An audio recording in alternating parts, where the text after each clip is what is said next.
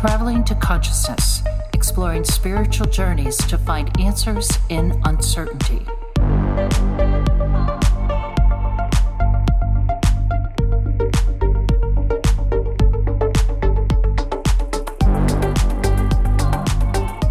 So we're live. Ben, what's up, dude? Ben, the fear guy Harris. We've been trying to plan this for a while and we finally got here. So, man, dude, this is it. We're making it happen. Well, dude, yeah, thank you for having me. And I just have a feeling, I mean, it's already good. I already know it's good, but I feel like we're going to travel to and through consciousness and in all the ways, in all the facets, fear, otherwise, all the things. I feel like we're going to pick up some gems along the way. Like we're freaking, I just draw a blank. Like we're the Guardians of the Galaxy. That's what we're feeling. Like me and you right now are just cruising through space together. Whatever that means. It. Well, maybe you were just looking for a Marvel reference because we've referenced them a couple times on this podcast. So if you're starting off the podcast with a Marvel reference, then it's already good. We might just want to stop the recording now and wrap it up. All right, guys. Ben, thanks for coming. Absolutely. Stoked to be here. So, man, where do we start with this? Fear is such a crazy thing. So maybe we should just start with your beginning. Let's wind the clock back before we dive into the fear of all of this, because fear is such a vulnerable topic. Yeah. We should get to know the man who's going to be telling us all about fear. So, Ben, when you were a little kid, before you were maybe even consciously aware of fear, what was the first thing that you wanted to be when you grew up and you wanted to put forth into the world? Yeah. So looking back at it now, I can definitely recognize I was always curious about what would people call fear now, right? Of like, I was always interested in the things that made me nervous and I wanted to do them. And I didn't know why. Part of it was definitely probably part of the programming of like, I grew up being told like, Ben, you're special. Ben, you have like a gift. And like people recognized, like when I came onto this earth, I definitely had, I was more online than most, connected to source, and doesn't mean it's, different, better, worse than anyone. But like I came in definitely more connected. And so people didn't know what else to say, but say like, oh, you're special, And so, and I know that happens now with what people probably call like starseed kids, or just any gifted and talented student or just really child who shows like spirituality or gifts or whatever. And then if they're not around the right people, right, obviously that can be shamed and hidden and they learn to hide that gift. But fortunately for me, for the most part, or for a lot of it, it was cultivated and encouraged. And so I'm thankful, like I grew up in a religious household. So I'm from Utah. So I grew up Mormon. If I imagine a lot of people know what that is. And so I'm grateful that I was around that connection to God, like definitely not religious anymore, but in the sense that like even for my third birthday, I didn't want like a bouncy house, or anything like that. And nothing's wrong with that because fun is amazing. But for my third birthday, I actually wanted to go to the Mormon temple. So I asked my mom to take me to the temple for my birthday. And so there's always been just something in me that's been curious. What do you think?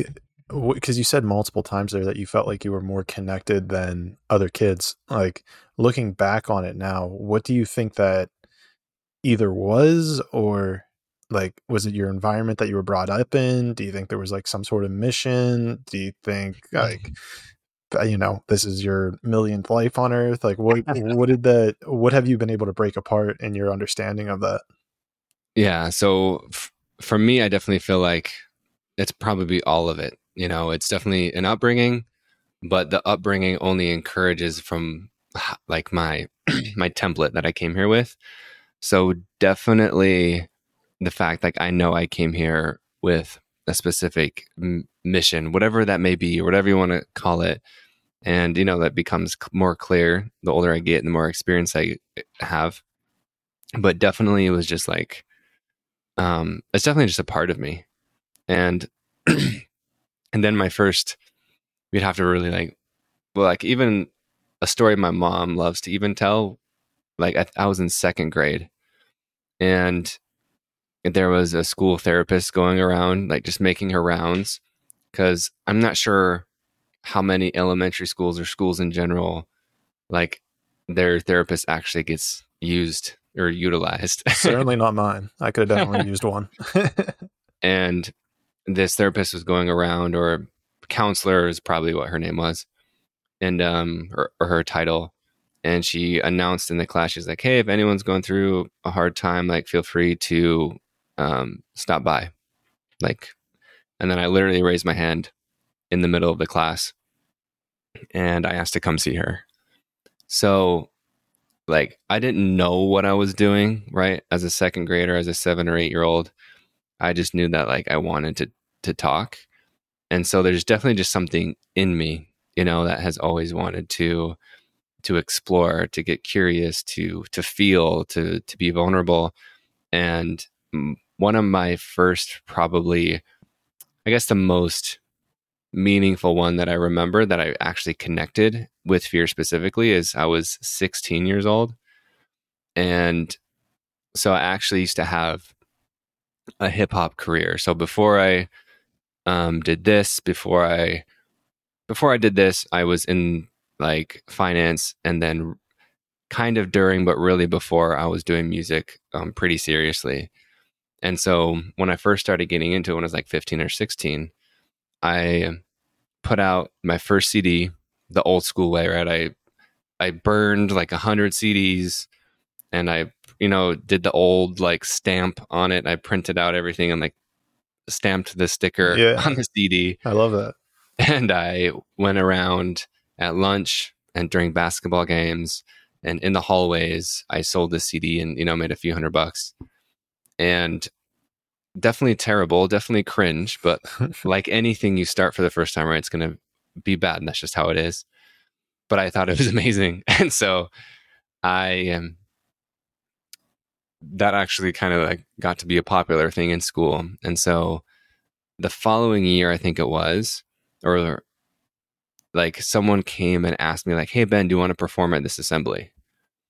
And I remember in that moment, like what I felt was absolute sheer terror, but also just like complete butterflies excitement and just like so called to it.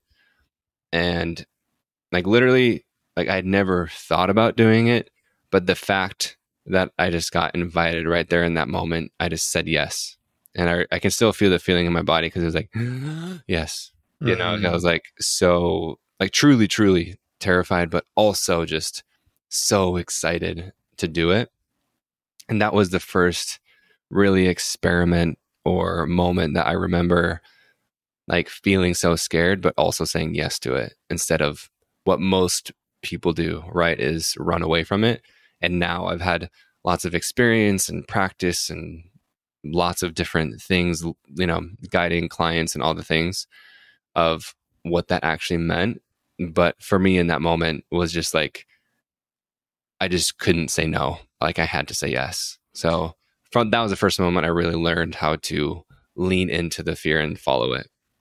I found it interesting when you were talking about that you were in second grade, because you were saying that, the counselor came in and was like, "Hey, if anyone wants to come talk about mental health, you raised your hand." I would think from like a societal standpoint, like that would be a pretty scary thing to do as like a second grader, where you have this authority figure who in societally, this is like, if people are going to them, then air quotes, there's something wrong. And I think we're doing a good job of our generation starting to weed out that it's like, no, talking about your problems is a very healthy and good thing to do. Mm-hmm. But I mean, back then, I could only imagine that would strike fear in you. And so I find it very fascinating how you're just like, yeah, this is another person to talk to. Like, this seems like someone to talk to. And yet it sounds like you didn't feel any fear or, I guess, lack of resistance to wanting to speak with that counselor at that time. Yeah. Like all I remember, like, I barely remember it, but it was just like, I remember I wanted to talk to her about a problem, and so of what I was feeling at home. And I was actually scared of Mm. maybe not necessarily talking to her, but I was scared. So my parents were divorced, and then my mom was starting to date someone. They ended up getting married. They were only married for like 6 months, I think. So pretty short stint. But I remember I told the counselor that I was afraid of losing her. So definitely still fearful. And like, as I've become an adult, like I've definitely realized I've had a lot of fears. Like, I think a lot of kids do.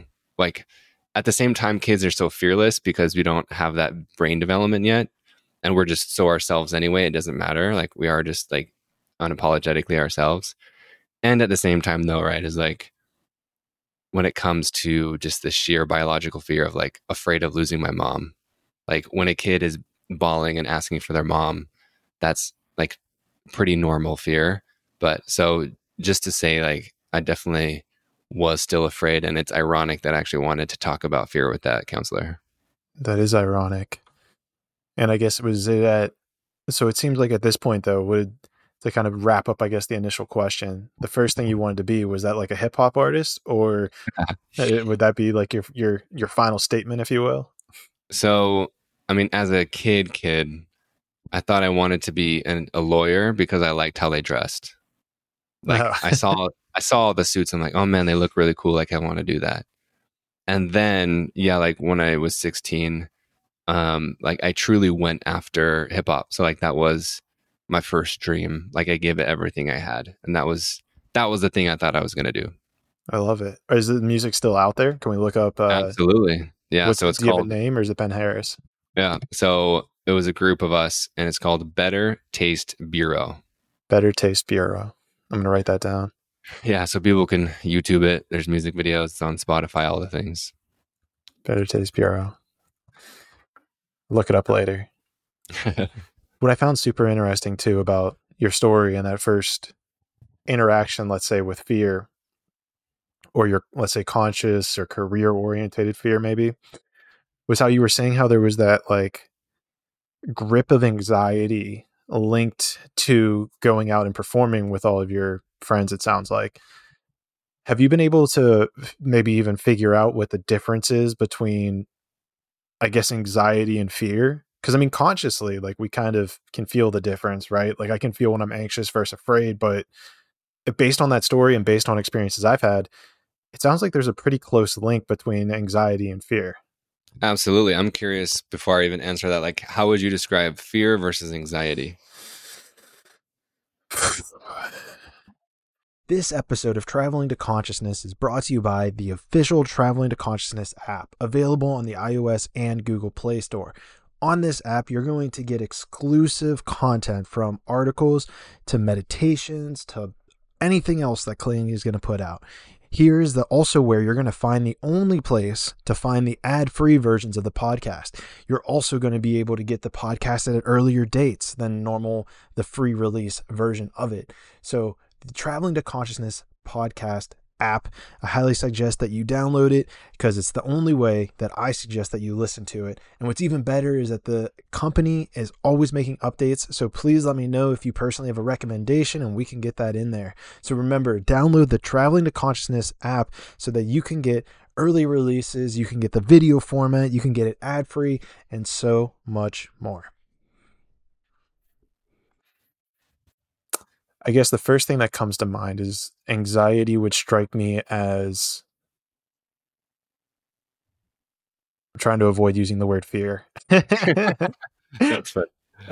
What I would say is anxiety feels like the fear of not performing my best, whereas fear feels like something deathly is going to occur to me. Yeah. So I think you just answered your own question, right? Of like how they are the same thing. It's just you feel it differently, right? Like I forgot how people like describe it exactly. Like so, like the clinical way to view fear is exactly what you said, of like a short stint. I'm experiencing like a threat in my environment, and then but anxiety is like recurring. I feel like that's probably the best way to describe it, is that the anxiety is my heart is racing. and I'm sweaty and my thoughts and just like I can't breathe, and it's just all the time, right? You just feel uneasy all the time. Versus fear, it's just like a spike and then comes down. But really, it all comes down to the same thing, right? Because our first, like biologically speaking, we have one job. Like our first job is to literally survive. And so if anything threatens our survival, if we feel unsafe, then therefore that's when the fear comes in, or the anxiety comes in, or the nervousness comes in, or the overthinking comes in, or the jealousy comes in, or the anger comes in.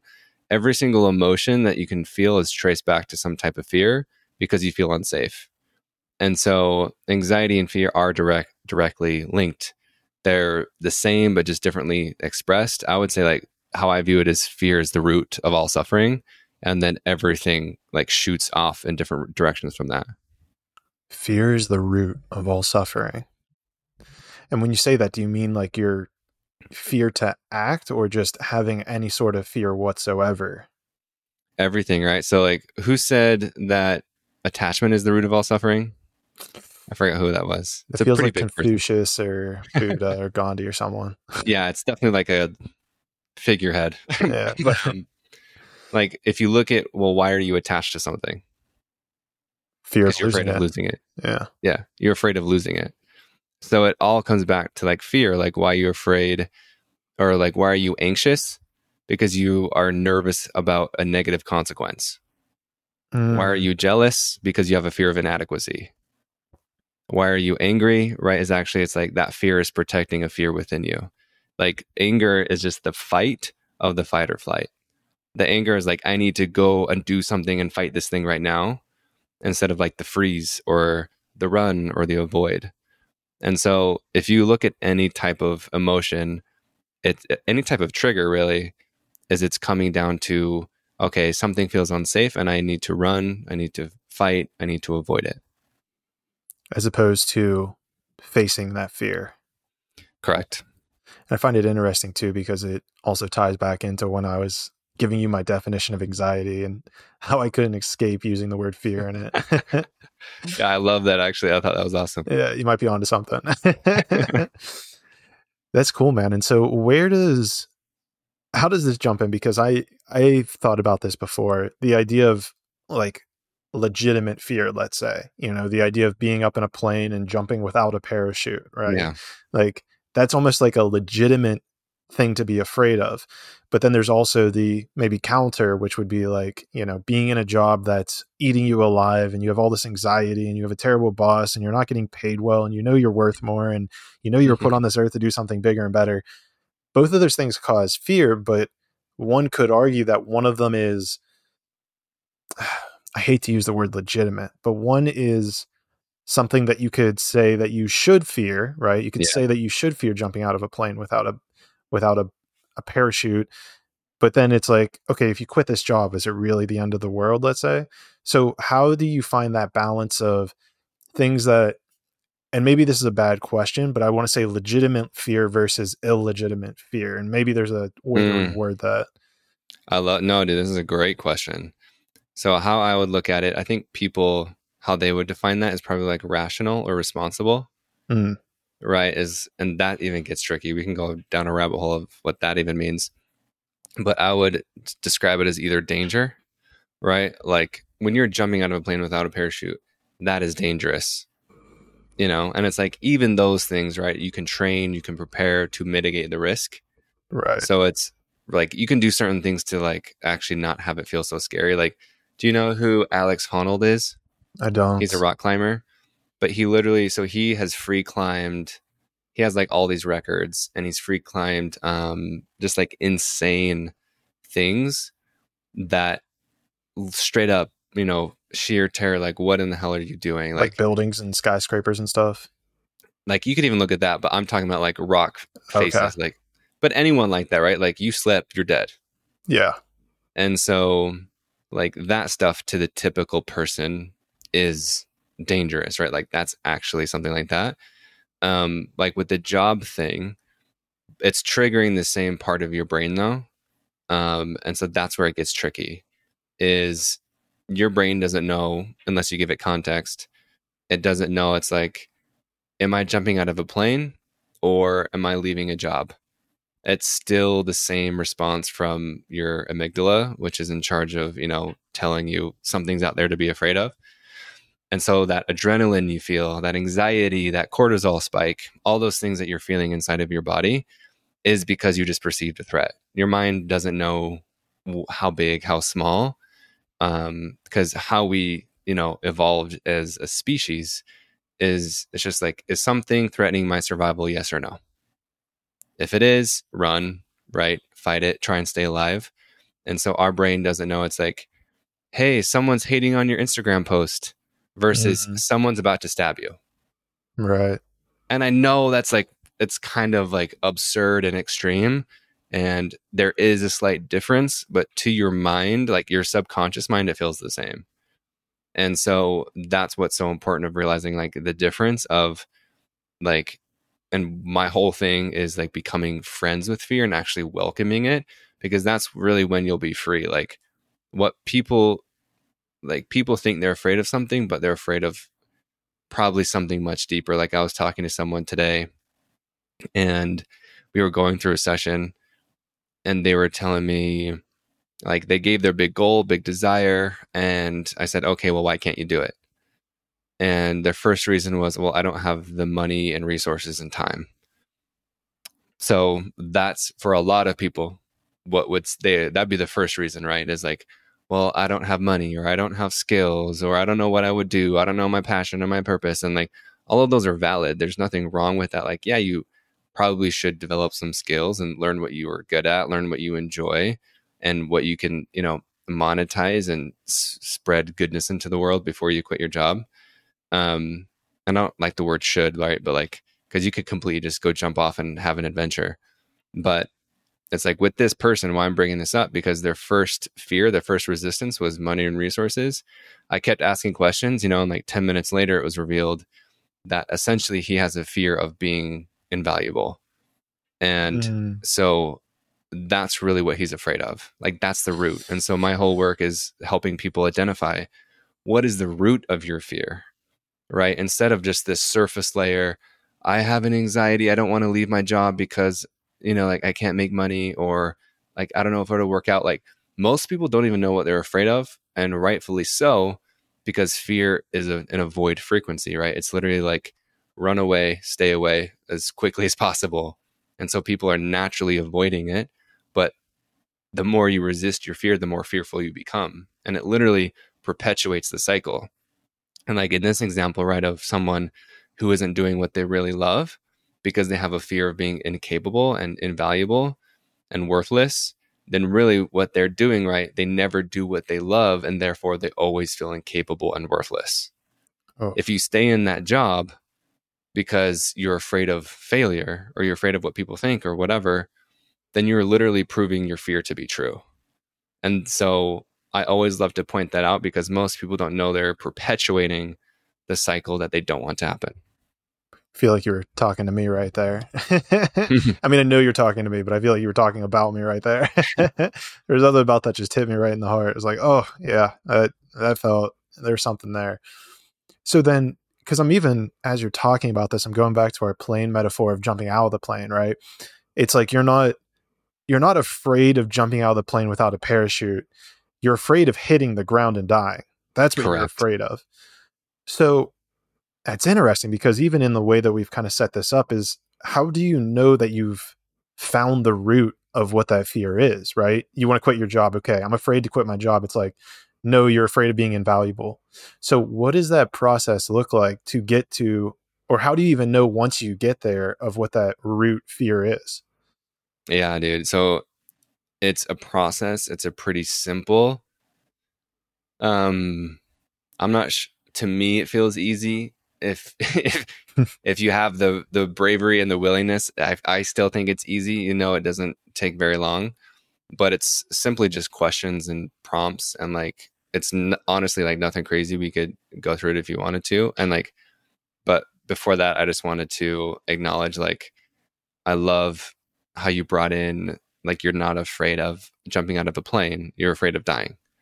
So it's the same thing, right? Of like, I'm not afraid of quitting my job. That sounds freaking awesome. Yeah. right? It's like what I'm afraid of is quitting and then not making money and then having my business fail. But what you realize, what's like, even that's not what you're afraid of. You're afraid of the meaning that it has about you as a human. Like, of course, we all have like our initial, like, we all want our needs met. Like, that's the first basic thing that we all need, right? Like shelter, food. But like, ultimately, like after that is it's all these stories and all these beliefs that we have that make us up as like a whole human. And that's what is like this tangled ball of yarn. And to your question of like, how do you figure it out and how do you know? It can be tricky to do it by yourself. Like like I have a course where I guide people to do it on their own and like it works. And, we can do a process here where people can, figure it out. Like, but you hit it when it hits different. Meaning some people might say like, well, I have a fear of not being good enough. But that could just be something that they heard on a podcast one day. Right. Is like, and that's in the example I gave earlier about the fear of being incapable and invaluable, or I guess without having no value, is his first answer was like, I'm not good enough. And like, I've done it long enough is that I know that that's not his real answer. And like, because again, that's fear coming in to protect this story. So if we have a story of being incapable, if we have a story of being unlovable or whatever the belief is, anything that threatens that identity, fear comes in to protect it. And so that's why you will hear people say like, you fight for your limitations. Why we're fighting for it is because that literally feels safe. It feels familiar. And so anything outside of our familiar normal, quote unquote normal, therefore it's a threat. And our body, like seriously, and I know people know this, like I feel it in my own limitations. That's when our heart rate starts to beat. That's when we get uncomfortable because that's the fight or flight nervous system being activated. Like, yo, we are being threatened right now. Even if it's like, I could make more money, I could have an amazing relationship, like all the things, your dreams and desires, like you will, like if your familiar is pain and suffering, you will subconsciously choose that because that's your familiar. And so like with him saying, well, I think it's because I'm not good enough. That's just like the mental way of the ego trying to protect itself. And I'm like, well, what are you really feeling? And then as soon as he said, I'm invaluable, like you could feel it in the energy and in his voice and in his body language. That's just like deflating, dense, heavy energy that then it's like, oh, I know that's what it is. Like it just hits different. Yeah, that's interesting. And so how do you, kind of blanking here a little bit because I'm trying to think of how I want to take this conversation, but it's almost like that, I guess, feeling of, let me see if I can try to articulate this. Like right now we're just having like a cool, casual conversation, but it's almost like it takes your voice from being up here to, oh, it's kind of down here. Like that's it. Is that almost kind of the energy vibe that you're describing?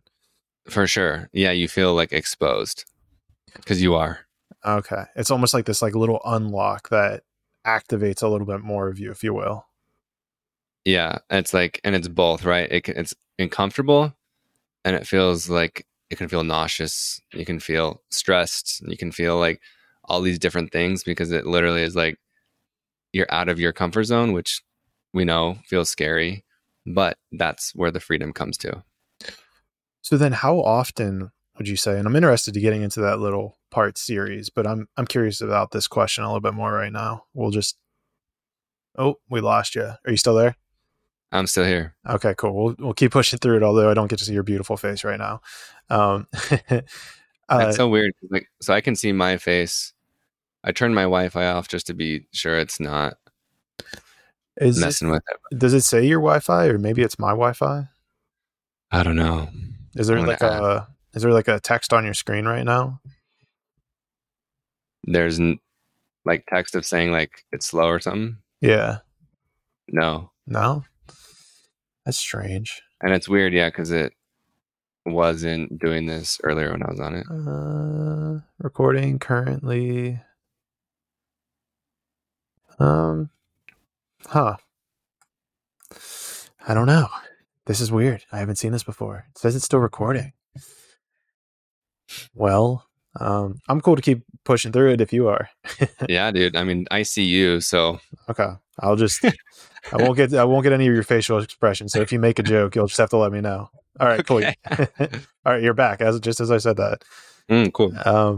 So I do want to bring in like the little technique that you have for people that they can figure this out on their own. But before we get to that, I'm curious, how often do you dive into your fear? Like, do you go maybe a certain amount of time, and if it's like a week or two and you're like, wait, I haven't been afraid of something, do you try to pursue that? Like, what is your relationship like with fear, and how often you pursue it, if you will? I like that question. I think this is really important too. So is like naturally life is going to present you with circumstances that you aren't free from. Like how I view fear is fear reveals where you're not free. So like at the beginning, you do need to hunt for it. And that's like the first exercise I give a client, or when they sign up for the course, or, in these circumstances, like one of the first things I have people do is starting to track their triggers and become aware of their fear, because most people aren't aware of what they're thinking and feeling. And that is what, what's perpetuating the cycle. So it is the first step that you need to be very intentional, become aware. However, I've practiced this for 13 plus 14 years. So it's like, and of course I still have my own blocks, and of course I still have my own subconscious, and that's why I get coaches and all the things for. But I do practice a lot on myself. And I can give you an example this week. Fortunately, I'm thankful for my awareness. And I feel like that's just one of the gifts that I came on earth with. Like even as a second grader, raising my hand, to speak to a therapist. But if I feel triggered, then I know that there's a subconscious fear, And so it doesn't mean I have to dig into it and stop everything and like everyone, I need to dig into my fear right now.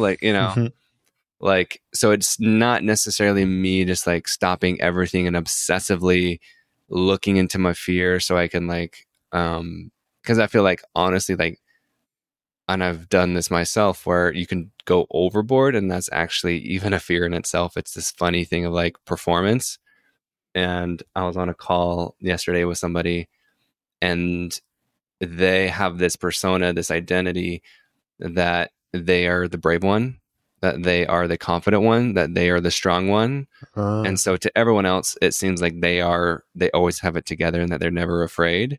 But really they've just buried their fear so deeply that they actually don't feel it and they just dismiss it. So what we were doing, right, is actually going into what they were afraid of. And what they were actually afraid of, just long story short, is their father, when the dad got angry, lost control. And so this person developed a story that emotions are terrible and it makes you a terrible person. And so she had a fear of losing control of her emotions and feeling them in general. And so then she shut them off and then appeared strong and in control in front of everybody. And so it was quite the process, but you can just see, right, how even just the performance aspect of, I don't feel fear. It's you do. Everybody does. So that's okay. That's part of being human. If you didn't feel fear, that's what they would call a psychopath. You know what I mean? Is that part of your brain is just off, and that's not a good thing. You want to feel it.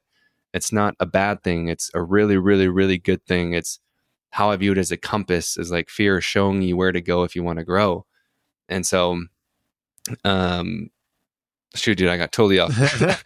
What was the question originally? It was how it ties. So you were going to tie this back into how often you look for fear, how often you pursue. Oh, yes. If it's just if it's maybe it's a good way to phrase it. If it's a passive, or if it's an active seeking out of fear. Yeah, it's both. I feel if there's a trend going on, so the last 6-8 months, it's been really active digging into my business specifically. And just because I realized there's a lot of different things, but it was, and this all ties in perfectly. So like earlier this week, I noticed, so January was my best month that I've had in business, like money wise, Congrats. and also just thank you. And like, and how I did it. That's what's most important to me, is like how I feel about it and like the alignment of it. Like, I know a lot of people have lots of money, but they don't feel successful. And so it's when you are in your gift, when you're in your purpose, when you're making money and helping people, to me, that's just like the whew, like you're just, It's the Ikigai, right? say what? Ikigai, the Japanese. Have you heard of this? Oh, yes, yes, yes. Yeah, that's what it sounds like, at least. Yeah. So like it feels, I mean, that's what feels fulfilling to me, at least, when all of those intersect. And so, but anyway, like the other day, I was just walking and I noticed like my initial thought about money was, do I have enough for this month? Mm.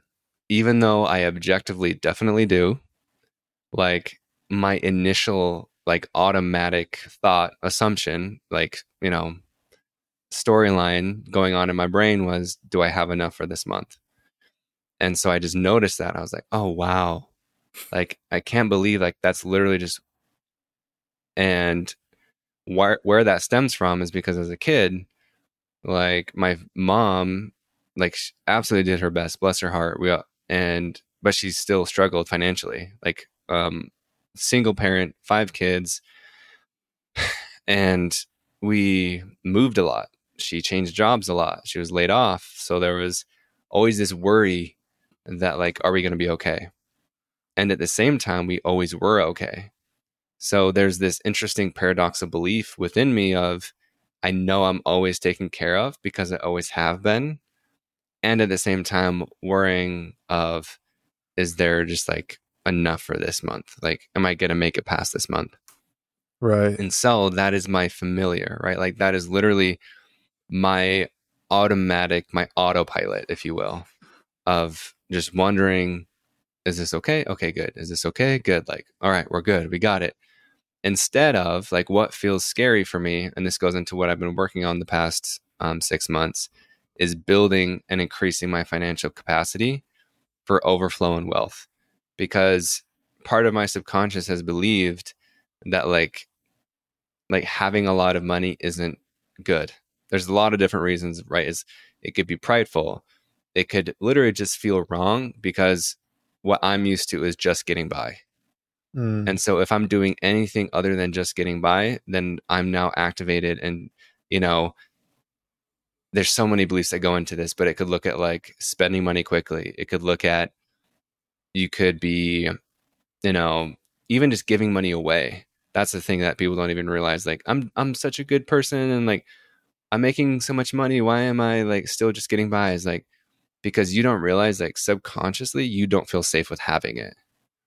And for me, it was just like, I knew that, but it was just another layer that I noticed this week of like, oh, wow. Like, even after all these good things are happening, like so much momentum, more than I've ever had, that still like creeps in. Mm. And I've even heard Oprah talk about this, where, you know, obviously like a billionaire, I remember years ago, she was talking about how, I think she still like, I'm not sure if she still does this, but she told the story about how she saved like a half eaten piece of toast, you know, and like she talks about how That's she still wild. worries, you know, like she still is worried about running out of money. It's like literally, Oprah, it would be so hard for you. You'd have to spend hundreds of thousands of dollars a day to run out of money. Like it would be difficult to run out, but that's her normal, right? Like she grew up in poverty. So that's what feels normal for her, is to worry about money. That's what I find so fascinating. And there was something, I forget what book I was reading, but they were talking about, who was it? It was a famous musician. I mean, we can use Oprah for this example though, but the example that they put out there was that Oprah has, or, you know, they had someone else in their story, but for example, if Oprah were to lose all of her money, she still has all of this internal value, right? Because of just her name, the fact that she's a great interviewer, she's put together a brand, and I'm sure multiple brands at this point. So even if her net worth was to drop to zero, it's kind of comedical looking at it from the outside in, of course, because it's like she's spent all of these years cultivating her skills and her abilities, where if it was all to vanish, hypothetically, she's still going to do okay. I'm sure she has connections. She could find a house. She could, take out a loan, all these different things. And yet even somebody, let's say at the hypothetical pinnacle of, let's say A-list stardom, still cultivates these same familiar fears that we all are connected to. Yeah, dude. Like I've worked with, because like I have my own podcast, and now I've worked with even just like coaching some like successful people, and just even just seeing behind the scenes. And like for me, as part of like the seeker in me, like I was looking for someone who had it all together. And what I found was actually like a lot of the most successful people are actually some of the most afraid. And which was so fascinating to me, of like, wow, these people are still actually broken. These people are still imperfect. And that's not a shot against them. It's actually a really, really cool thing for everyone else listening, of like, well, these people who we think like have the answer, like are actually still feel insecure. They still feel invaluable. They still don't feel lovable, or like they're using whatever their success is to usually compensate for something else. Yeah. So you might only see like, wow, this person really has it together, but you don't see the other area where they don't have it together or where they feel incompetent. So it's just really important to remember, like we all have areas that we're here to learn about. We all have gifts, and so it's like yeah, just using like Oprah as an example, like literally like could not be more successful than that. Like, and she still or did or whatever, like worried about money.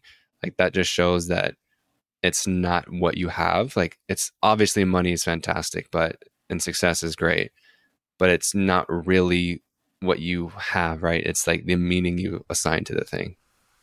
This episode of Traveling to Consciousness is brought to you by Mushy Love. Mushy Love is a latte type blendable mushroom caffeine free elixir that honestly tastes like a liquid cinnamon roll. And I know that you're going to find that on their website, but it's honestly true. It's stacked with more than twice the amount of mushrooms as any other mushroom latte. And I know that there's one in particular that we all think about, which kind of starts with the word mud, but this one blows that one out of the water.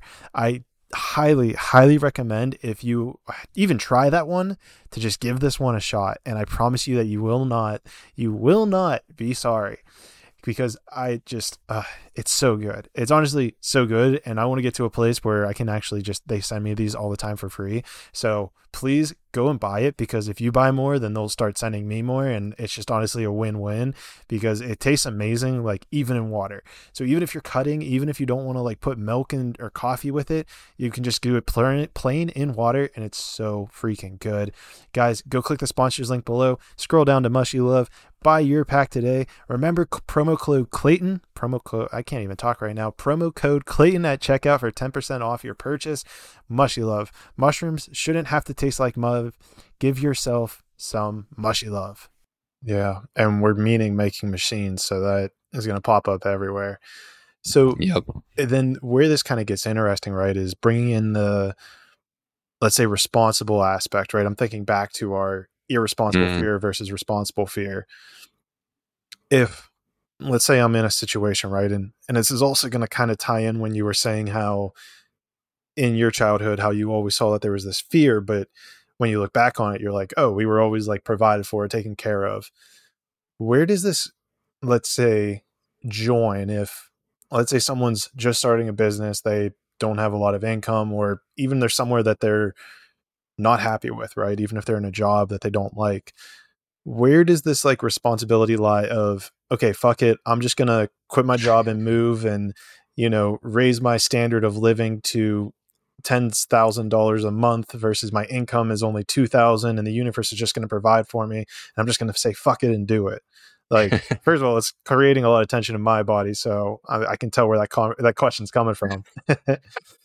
But yeah, dude, how do you balance that? So I feel like it's completely personal. So we're all designed a certain way. Like, so I quit my 9-to-5 without a plan. Like, so what happened to me is in 2000, where are we? So 2000, the end of 2018, I made a big investment into a crypto fund, and I also got recruited for a new job. And this was a director job. I felt super cool about it. Like it doubled my salary. I felt awesome. And then, the universe just works in such divine ways. And so I moved across the country. I moved away from home, and I made this big investment. I invested $40,000 of debt, by the way. Like it wasn't my money, because the idea was to leverage the bank's money. That's how like wealthy people do it, right? It's like, I'm not going to use my own money. And like at this point, I felt responsible because I'm single. I have no debt. I have 401k. I have a 6-figure job. It was like, I'm ready just to like get wealthy. Like I'm ready to start taking some bigger risks. And so move across the country, make this big investment, have a new job. I very quickly learn that this new job isn't for me. But what I also learn is that it's not the job specifically, it's just in general, right? Like no matter where I go, no matter what the title is, no matter what the industry is like, this isn't for me. And it felt like I was being repelled. Have you ever tried to put like two magnets of the same charge together? Oh, yes. As a kid? And you're like, like just go together. And it's like slides up and down. Yeah. I got it. And then you let go and it's no. That's what it felt like of me trying to go into work. So I went from this, overachiever, working long hours person to having a difficult time. Literally, like I would show up late, take long lunches, and leave early. Sounds like me at the end of my job. Yeah. I was such a bad employee, and like I was like this, junior executive, but it's all good. And so very quickly I learned like, okay, this isn't for me. Like something's happening. Like what is happening? And eventually someone asked me the question, because I was starting to consider like, should I leave this job? And I had a business. It wasn't coaching. It was just this other like, we can just call it like influencer marketing idea, but it wasn't making any money. And so, but because I made this investment and it was starting to pay me pretty well monthly, I was like, okay, like I just had like, it's literally physically difficult for me to stay at this job. So, and I have no kids. I have like all these things. Like if I don't do it now, it's now or never. And why I bring this up is because it's actually could be the irresponsible thing for you to not take the leap right now. Right. It's such a flip on like, well, is this the responsible thing? It's like, it's actually irresponsible for you not to. But in that moment when I quit, like my business wasn't making any money. And so I was just like, okay, like I can figure this out. Like I have like 6 months. 2 months after I quit my job, I learned that I lost that $40,000. So that investment was actually a scam. So now I have no income and I lost $40,000. It's a tough place to be. I know. And what's funny though, dude, is like, I'm just a sicko or something, because like in this moment, I remember telling a friend, like, I lost $40,000 so I could learn how to make $40,000 in my business. And like, of course it still sucks. Like I remember just like feeling like overwhelmed. Like it was such this mix of like, I'm overwhelmed and I'm also so trusting. It was this weird, like my mind was, what the fuck are you doing? And my heart was like, I just trust it. Like something's going to happen. And I actually made a video. It's deep in my Instagram feed, but I made a video literally talking to the camera after it happened, because I was like, I want this to be proof for everybody that I have no money, I'm in debt, but I'm trusting that it's working out. And so fast forward to March of 2020, and literally it's like not knowing what to do. I started messing around with certain ideas, and like I started a membership. I did my first retreat. And from doing those things, I finally figured out what I wanted to do. And I was in a meditation right after the pandemic happened. Like, so right when the world shut down, I was at my mom's, because that job that I moved across the country for, I quit. Right. And then I started just traveling around trying to figure out where to go. And then eventually I moved and I was nomadic. And then when pandemic happened, I landed at my mom's. And I was in a meditation, and then the fear guy came through. And I was like, that's not my idea. And I was like, I don't want to be a coach. Like, what? You know? Because I thought coaches were cheesy and like know-it-alls and like just douchebags. And so the irony. Right? It is the irony. And so my mom reflected back to me. She's like, Ben, you've literally been doing the same thing for years at work. You know, like my favorite thing to do at my job was to have conversations with people and to coach them. Like my job was to coach people.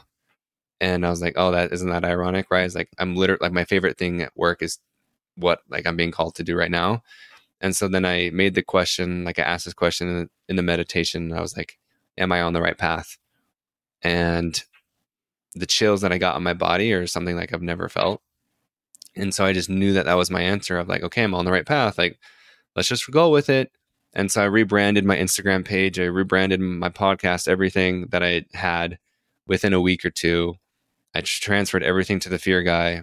And once I made that announcement, I signed 4 clients within a week. And so that irresponsibility, just to bring that word back, right, was completely delusional. Are you kidding me? Like, I just lost $40,000. My business wasn't making any money. I rebranded, but then I finally signed 4 clients. And that was like, okay, sweet, you're on the right path. And there's still obviously learning curves from that point, but that's just such a checkpoint for people who are like, is this the responsible thing for me to do? Is like, some people aren't meant to quit their job like I did. Some people need to take it slow. Like their nervous system and how you learn and how you adapt, it would probably derail you, right? It would do more harm than good. But for me, how I'm designed, like I'm an all or nothing person. Like, like I did the side hustle thing for a minute, and then I was just like, nah, I just got to do this thing. Like that's for me what my heart and is being called to. So it's completely personal and unique. Like I don't believe in just one blanket answer for everybody. It's like, you know what you're being called to do, right? Because you're probably afraid of doing it. And it's like, it doesn't mean you have to do it tomorrow. Maybe you do. Maybe that's what maybe you've been putting it off for months or years. But it's like, maybe you do want to quit because it's like you're avoiding the hard work, and your growth will be to be like slowly building it. So then it's like, okay, I have half of my monthly expenses covered. Like my leap will now be to quit and figure the rest out. So it's completely different based on the individual. Gotcha. Yeah, it's interesting. And I know the audience has heard this a million times, but I was very much in the same situation of you where, you know, I just ended up just quitting my job without a plan. And, you know, through that process, traveled the world and started my podcast along the way. So definitely in that same boat as you in regards to just doing it. And so maybe that it comes back to it, right? Because like, if you're now in this situation where you just had the best month that you've ever had with this business, is there a piece of you that wants to pursue, let's say, even more fear, right? Where you want to increase your cost of living, say, I don't know, right? And it's funny because this is kind of where it comes back to you're responsible, where, you know, the wealth management people would say, okay, you just had your best month, don't increase your cost of living, save more money. But then there's like a piece of me that's like, okay, if I just save it, it's not doing anything. It's just sitting there getting dust on it. So like, where do you kind of see, like, in your current situation, how do you pursue more fear in terms of money? Or do you kind of just ride out the comfortability of it? Like, where do you sit in that dilemma? Yeah, I feel like, again, it's completely personal, meaning like doing the responsible thing, and in air quotes, responsible, could actually be, if you're resisting that, it could be your own trauma response. Meaning is like, I love chaos so much that I always want to be in unpredictability. Like I always want to suffer. I always want to try and figure it out. I want to bring my bank account to zero. So then it's like, oh, it feels exciting again to trying to get it back up. So like, but also if you're anxious about just like, oh, like I always got to do the safe thing. It's like, yo, you got to take some risks too. So it's completely dependent on like where you're feeling anxious. Like for me personally right now is I've done a lot of risk taking right now, the season of life I'm in is, I have a family. And so it's taking that and building on it. It doesn't mean it's like not, it's definitely investing. I always think we're always investing. It's just like, what are you invested in? This episode of Traveling to Consciousness is brought to you by Conscious Technologies, LLC. Talk about an aligned company name. This company creating technology that will revolutionize the way that humanity is able to resonate or vibrate with the electromagnetic frequency of your phone, of your Wi-Fi router, of the light bulbs in your house, of really anything. What they do is they have created these amazing minerals, amazing units that you can either place on the back of your phone, you can wear it as a necklace, or they even have like little in-house generators, if you will, that can unify the entire field of an entire house.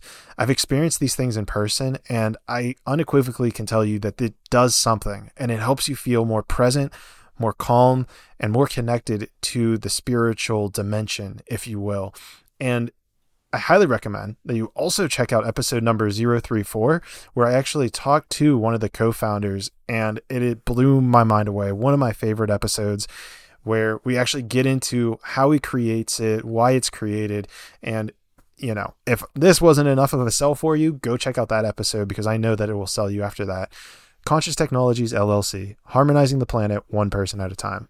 Right? Like if I'm staying at a job I hate for years, you are invested in that job. You're invested in your suffering. So it's not whether you're invested or not, it's what are you invested in? And what I'm invested in right now is growth. Like wealth and reaching more people. Honestly, like I felt like before January, when we can get into it, but like I was definitely pretty immature. Like even though I had tons of business training, it was almost like I was escaping my 9-to-5. And like, I know that's the thing that we use to like sell people, right? Escape the 9-to-5, but in a way of like rebelling against it. And if you're ever rebelling against something, you know that you're not coming from a healed place because you're still fighting something. Like if you're fighting something, you're really not free from it. And so I feel like I've finally like, okay, I'm not trying to just like obsess over my freedom of traveling wherever I want and avoiding all sense of responsibility. I've accepted responsibility. I've accepted my calling and as a leadership and as a dad and as a partner. And so like, it feels good saying it, dude, of like, I'm here to build, I don't want to call it an empire. I don't know, but like, just like long-term sustainable success. Like one of my words for this year is sustainable, meaning it's like, hey, we can rely on this. Like we can rely on this month to month instead of, oh, am I going to make it? Because I've done a few years of that. Like, yes, I've been taken care of. Yes, I've had awesome vacations and and taken big risks. And it's all led me perfectly to this moment. But my stretch right now is being responsible. So to answer your question is your stretch actually might to be responsible like mine is right now. And I guess that's where it comes down to like the individual of, where are you at in the process? Yeah, that makes a lot of sense. And kind of the thing that I was thinking of, because this is something that I've thought of as well in regards to like my podcast, is that idea of how should I, like that sustainability versus like almost like an Icarus where you just rise so fast to get burned by the sun, Yeah. And that was something that has like really been something that I've kind of been dealing with, because I get caught up in like seeing other podcasts or other spiritual content creators who have, maybe 20 episodes out, but then there are all these like super high profile people. And, then you get caught in this like comparison game. And so I find it very fascinating, the idea of sustainability, where it's like almost like laying these groundwork, laying these pieces and creating that solid foundation, if you will. So do you kind of view your business, your model of money in a similar fashion where you are now, it sounds to me from my perspective that you're now kind of cultivating out you're harvesting the seeds almost that you had planted years ago. Do you feel like that's where you're at in your journey and you're just now back to planting more seeds? Yeah, dude, I feel like it's a mix of always planning and always harvesting. What I feel called to answer that with like, because I'm such a chill, go with the flow person, I was actually using that as a way to escape responsibility. So what was that? What were you using? Like, meaning I was just saying, like, I trust everything will work out.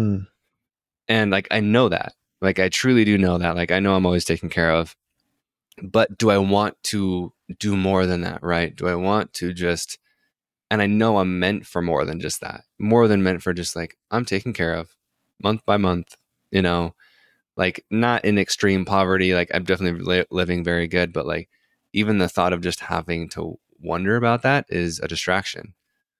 And so the level of joy and wealth and service and like impact that I want to make, I can't live like that. And so it's going, like, I just realized that I was using the term surrender as bypassing.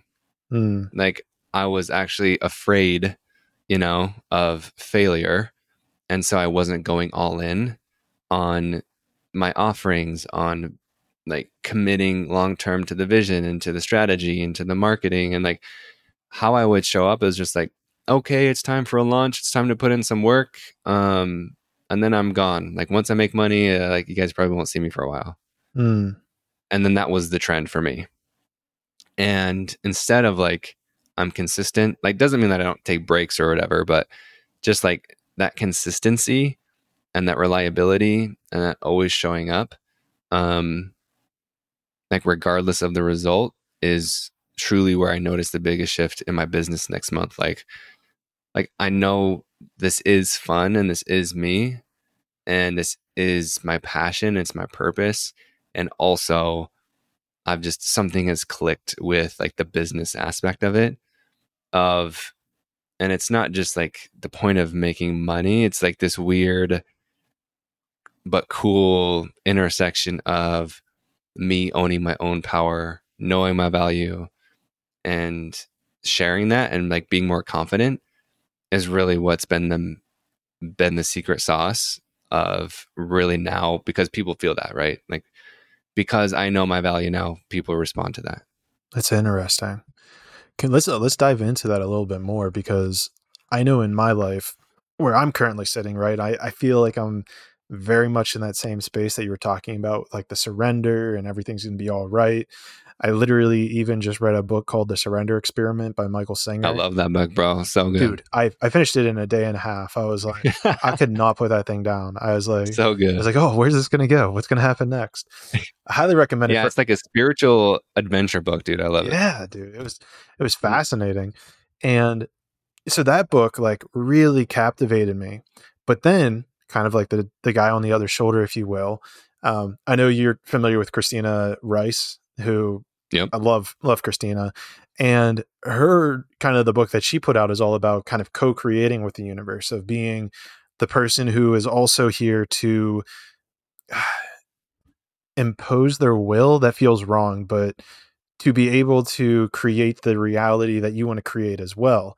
And so I feel like there's like this interesting like quasi in between surrendering and actually co-creating.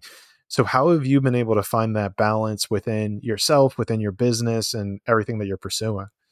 Dude, amazing question. Yeah, like I feel like I've hit a sweet spot because I have gone to both sides, right? Of like, and I know I'll continue to refine it, but in the corporate world, I definitely was like just the hard worker, like the grinder, the hustler, like just like that was the answer. And then like what I just talked about, because I was rebelling against that, partially knowing it, partially subconsciously, of like, man, I don't want to do that anymore. Like I'm tired. And there is this, and then I found out of like, oh, like I'm still playing the victim. Like, and just a quick story of like, I realized, so people like Christina, or people like, I've had awesome people on my podcast. Like, do you know the holistic psychologist? I want to say yes. I know I've seen her tagged or post in multiple places. Yeah. So like So Dr. Nicole LePera, the holistic Yeah. I psychologist, read, what book did I read of hers? How to Do the Work. Yeah, I read like the first half of it, and then I was like, okay, I've kind of already done this, if you will, and so I kind of bowed out. Yeah. But I could tell everything that she had written in that book was like completely on point and like legitimate. So definitely A+ approval. Yeah. So she has, I don't know, like probably like 6 million followers now, and so like I launched this course, and like we're friends. It's not like we talk every day, but we've built a relationship over the last few years. And so I made a big ask of like, hey, would you be open to doing an Instagram live to help me promote the course? She said yes. I'm on cloud 9. I'm like, oh my God, I'm going to sell thousands. Yeah. She has millions of followers, and then what happened is like, I didn't sell any from that. And I realized is because I was expecting her to save me. Right. Like, of course, like I built the course, I've put in the work and all these things, but my energy still was like, I can't do this on my own. Like, I need someone else to lift me up. And so I realized like over relying on collaborations is actually like a victim mentality. And I've noticed this, right, with like this podcast guest, this interview, this, whether it's me having them on mine or me being on theirs, like, oh, like this would be the thing. I promise, like this will be the thing that finally makes me blow up, right? It's like a lottery mentality of when I hit the lottery, everything will be okay. And in some ways it served me because I kept showing up, of like, okay, this will be the thing, this will be the thing, this will be the thing. But now I've known that was just a way of me like, not stepping into my power. And so why I bring this up, because it's part of that quasi in between of like, okay, like I can surrender, but real surrender is when you give it your all. Like literally you give your 100% and then you surrender. What I was giving like 90 or 95%, calling it fully committed and then surrendering. But that's not surrender, right? That's called bypassing. So the big breakthrough I had last month was like, okay, I know I'm being called to fully give my heart into something. Like I could just feel it. It was like, Ben, you've got to give it all. And that looked like a lot of different ways, but I just learned that 99% committed means you're really not fully, like you're not committed at all, actually. Like you still have 1 foot in, 1 foot out. It's night and day. Like I experienced the all in versus the 99%, and it feels completely different. So I've had many moments of that life, of like rebranding my business, like signing for clients in a week, like that's an all in moment. I've had in like love and relationships, I've had all in moments in like in other in music, I've had all in moments, and I've felt that like, oh my God, like this is it. Like I feel like a superhero.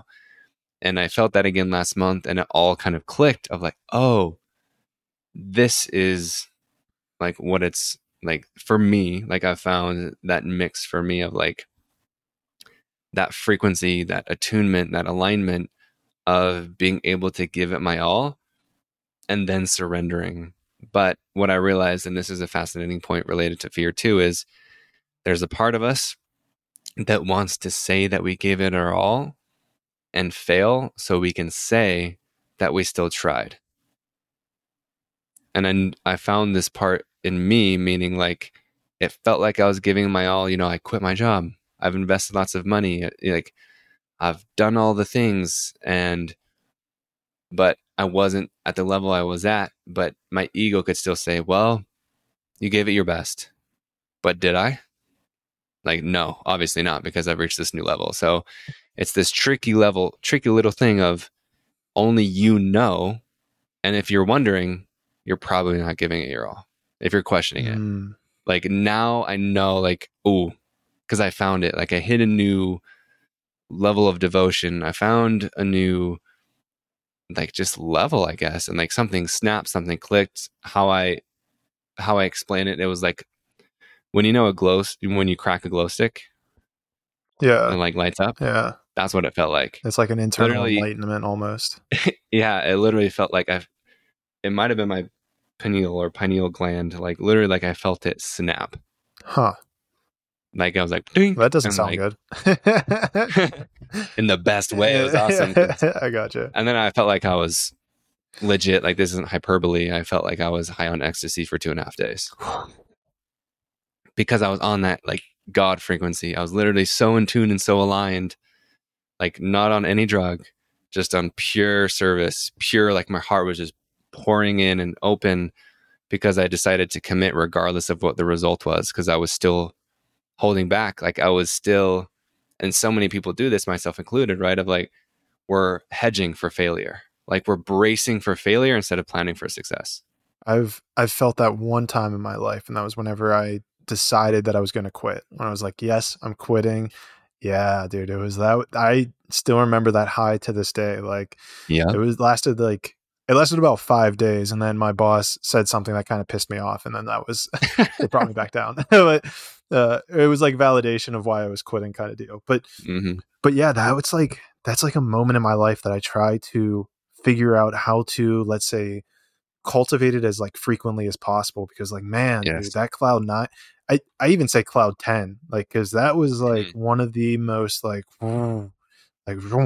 feelings I've ever been in. Dude, it was even mesmerizing people around me where they're like, dude, how excited you've been the last 2 days. Like I've like want to pursue something now. Like it changes people around you. Yeah. How did you,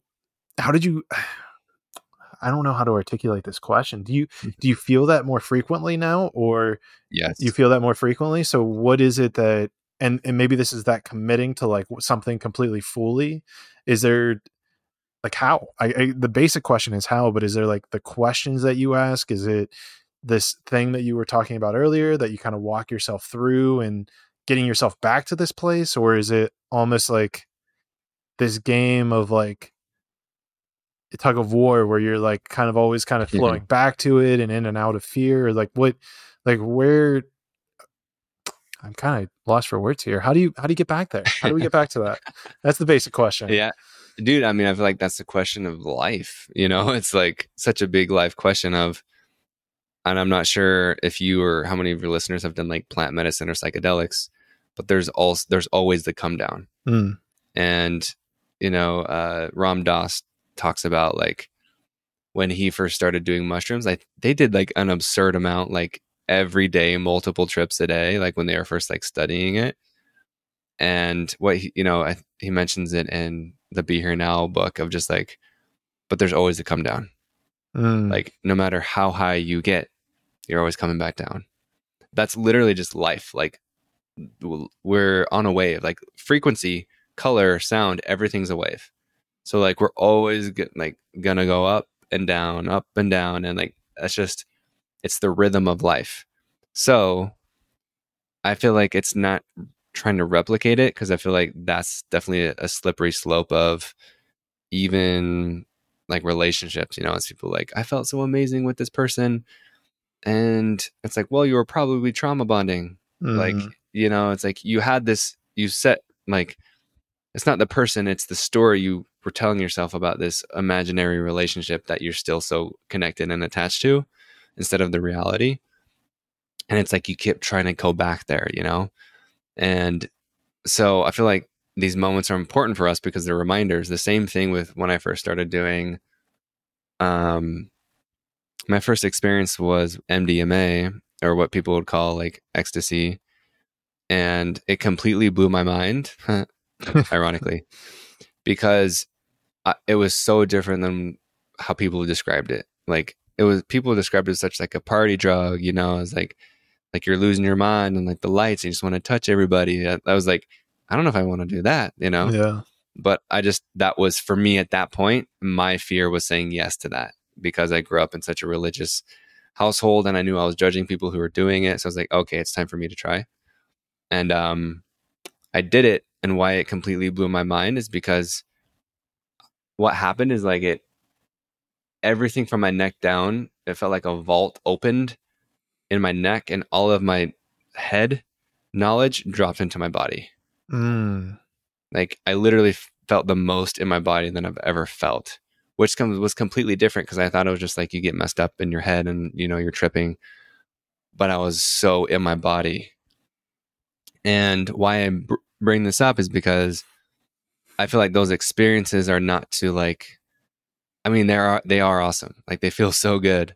And that's why it's kind of slippery sometimes, because we want to keep going back to that and like relying on those substances to get us there. But now I've definitely had experiences where it's like, you don't need it. Like that's just the reminder, it's a quicker way to get there. But for some of us, possibly for all of us though, it's like, it can serve as like the anchor, of like, oh, I've been there before. And it can open that vault, it can open that space where you can access it again.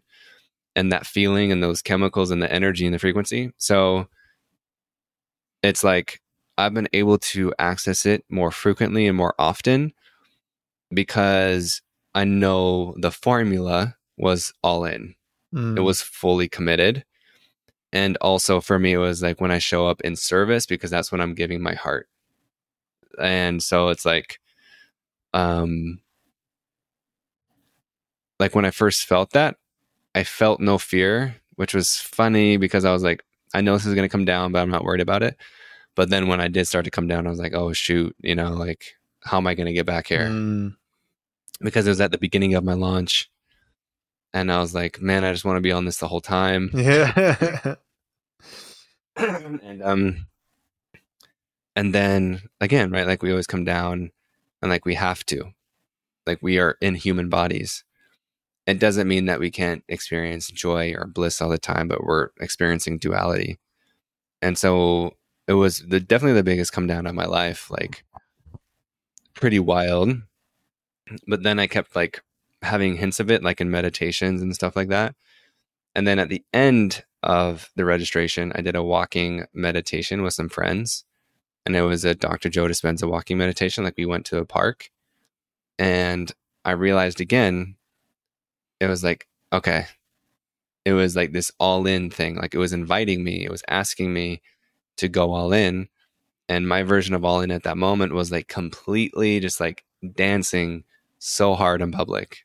Like, no one knows what's going on. Like we have our headphones in and we're all just like, no one went as like, I guess visually hard as I did. Like I was like throwing down. You seem like a pretty calm guy too. Exactly. Right. And so, but that's what music was for me too. Like music was a way to channel that like lion inside of me, like that fully expressed. And so just like, yes, I am calm. And also I'm all the other things, like just doesn't mean like I'm like this all the time. So like at the tail end of it was a completely like, I just like anchored the feeling of like, oh, like this is what it is. And then I connected all the other experiences in my life where I felt that. And so it's like, it's not about returning there, because I think it's about even expanding beyond that and reaching new levels of commitment and like truly going all in. And yeah, dude, like I know that that feeling, but then life happens and then we question it. The boss says something or we go all in. Like I remember meeting this girl, and it was around the same time where I got the new job, moved cities, and made this investment. At the same time, I met this girl who I thought was the love of my life, and I literally like fully gave my heart. Like before, I had never done it, like because it was just kind of like, oh, like we'll see. This was fully like, oh my god, this is why I moved here. Like, thank you, universe. Da da da da. And long story short, didn't work out. It went down as fast as it went up, and so I just know what it feels like, right? Like when you give your heart to something and then it doesn't happen the way you think it should happen, that's when you close up again. That's when the fear comes in. But it's the duality of being able to keep your heart open regardless of the result. And I feel like I'm getting better. Definitely not perfect, but definitely getting better at that. It sounds like the old saying of it's better to have loved than lost than to have never loved at all. Exactly. Because that's not really love. Yeah. So how, because you were saying multiple times is give it your all, give it your all, give it your all. And I'm, how do I want to articulate this? Are there some like practical examples you could give of whether or not people will give it their all? Or is it just as simple as sitting on your bed and asking yourself, am I giving it my all? And you just know the answer. Yeah, bro. I mean, like, if you're questioning it, then you know you're not. It's like, if someone is staying at a job, if someone's staying in a relationship, if someone loves their relationship but still isn't whatever, right? And like, it's okay. Like, first of all, is there's always going to be a new level, so don't get caught up in just like the high, right? Of like chasing the high. But at the same time, like those big daunting things and decisions that we're just holding back and not doing what we really love, it's like, if you're not doing it, you know. This episode of Traveling to Consciousness is brought to you by Aquarius Mushrooms. And Aquarius Mushrooms creates what I can only describe as these fine art sculptures that are all one of a kind, and these plush mushroom fabric sculptures. They're what I would describe as being like little trip buddies.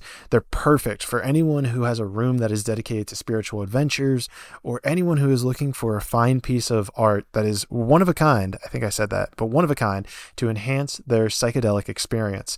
I'm sober and I look at mine all the time, and it just oozes out this creative and spiritual energy that it's hard for me to stop looking at sometimes.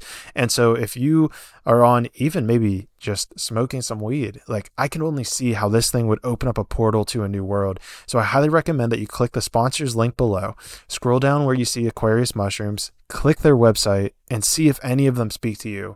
Because if it does, I can only imagine how it's going to speak to you in the real world. Aquarius Mushrooms, mushrooms for the new age of enlightenment. Like, it's that simple, you know? It's like, can you ever? And then my next question would be like, well, what's preventing you from going all in? And then you might say money. It's like, that's yes, but no. Yes, but no. There's probably something else. Mm-hmm. Yeah, because I'm thinking about it in terms of my podcast, and you know, that's, I guess, where I'm coming from. And I think the blaring answer is that I could probably be doing more, you know, every day.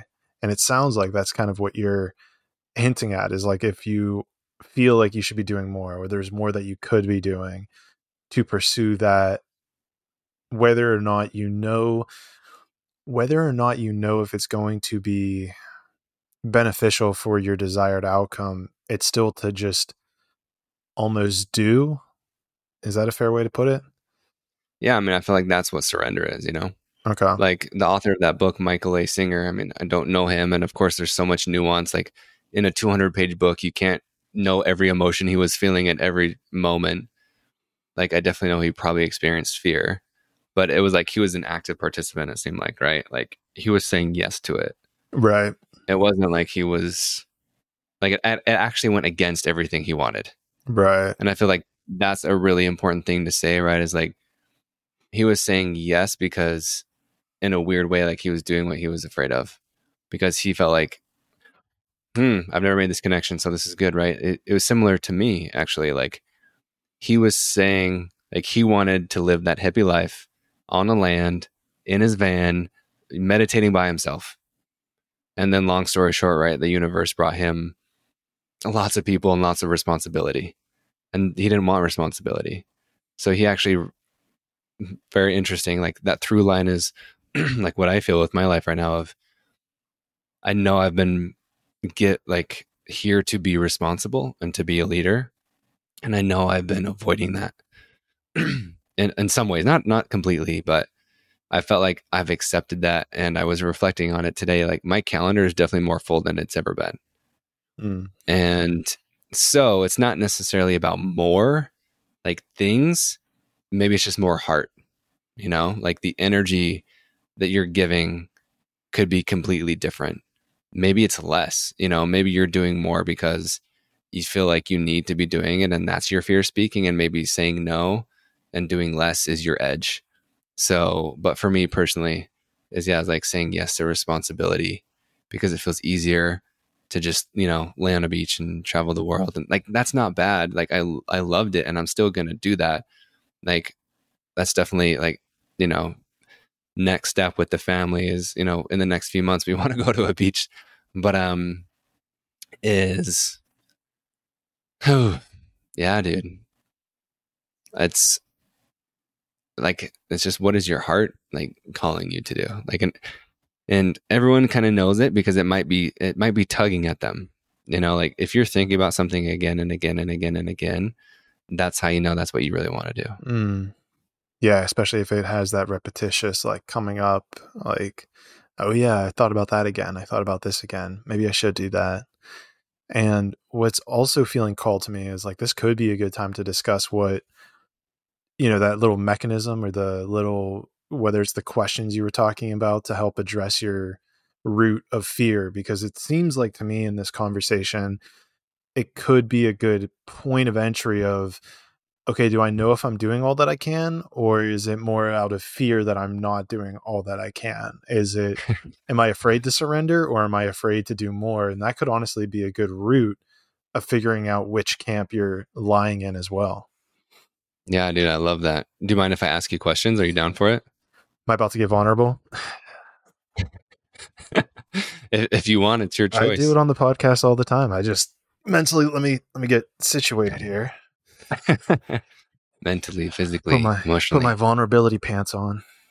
All right. And you can go as whatever you feel safe with. You can pass, you can say no, whatever you want. Dude, I know the more vulnerable you get, the more, what's the words I'm looking for? The more I get out of it, the more the audience gets out of it. So let's do it. I'll go. But dude, Clayton, thanks, brother. The deepest possible. So you've definitely brought up your podcast a few times, right? And so I definitely feel like that's where your heart is. So, and I don't know, your whole backstory, and we can get into it. But just my first question would be of like, first, I guess the question would be like, what would you do if it was impossible to fail? What would I do if it was impossible to fail? Well, I love the fact of interviewing people every week or so, being able to put up, because I learned so much shit through this. I can even feel in this line of questioning about to learn a lot of shit. Yeah. And traveling, just, I feel like I've been in my current situation for a very long time. And, I want to get back to being in a different city every month. My dream is to like live somewhere for 3 months and then travel for a month, come back to that place for 3 months.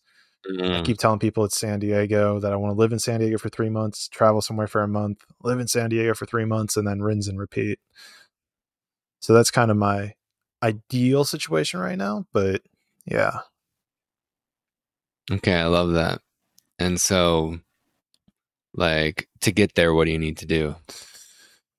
Well, the conscious mind is saying that I need to increase the number of people listening to the podcast so that I'm able to increase revenue from ads or from, increase the money basically coming in. But there's a piece of me that's even saying right now that it could just be another product offer or coaching or something else that is a possibility to provide more value for the, and I don't want to say it's a limited number because I have it's a solid number of people listening to the podcast. So first of all, shout out to you guys. And, Yes. But yeah, so it's finding a way, and this is a balance thing, because this comes back to probably some sort of money thing as well, where, I want to provide them with something that's valuable, that's going to help them. And I don't want it to come across as something that is just a money grab, if you will. Yeah. Because I've seen that happen before. And that's like the very last thing that I want to do for the audience or for anybody. Amazing, dude. So that's a big thing right there. So right now, so you are monetizing the podcast, but it's like you want to take it to the next level. Yeah. Okay, beautiful. So what's preventing you from going to the next level? You kind of mentioned one thing, right? Of like, well, I don't want people to think I'm just in it for the money. Like, what else comes up? What else comes up? Feels like uncertainty in the direction to go with it. Like, what is it, right? Is it a meditation type thing? Is it channeling? Is it coaching sessions? Is it a month-long package thing? Is it, yeah, so I guess it's an indecision of knowing what the audience would love or benefit them the most. Amazing. So have you tried anything like that so far?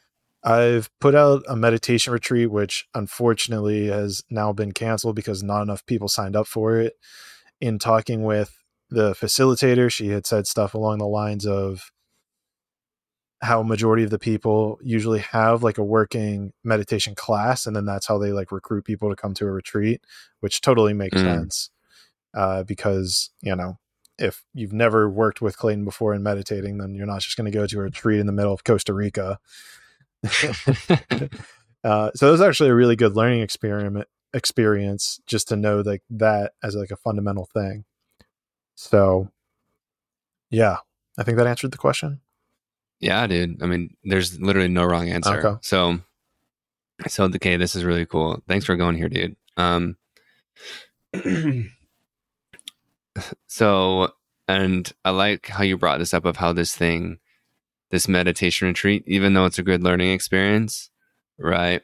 It's still providing evidence of, maybe I shouldn't be doing that, you know, and it brings in that hesitation energy of into doing something else besides the podcast. So you have all these ideas, you know, you could do any of them, you could do multiple of them. What is the thing that would just, the first thing that pops up right now, like what is the thing that's just like, ooh, that would just be so dope to do that? I think meditation, guiding people through meditation. I love it. So that's like an app or just in general? That's a good question. I guess in general, first thought is like a group scenario. I do currently have an app that I could put more meditations on it, just record more and just put them out there in like a little package deal, if you will. Yeah, I mean, now I see a lot of, it could be private, it could be one-on-ones, it could be, because man, like the types of meditations are damn near infinite, you know, whether it's exactly. It doesn't mean you're just sitting there in silence with somebody. Yeah. You know, literally you can do so many different things with that. Right. Okay, cool. So that sounds like, would that be your question or your answer to the question? Like, what would you do if it was impossible to fail? Help people. Like teach meditation? Yeah. I think that would be it.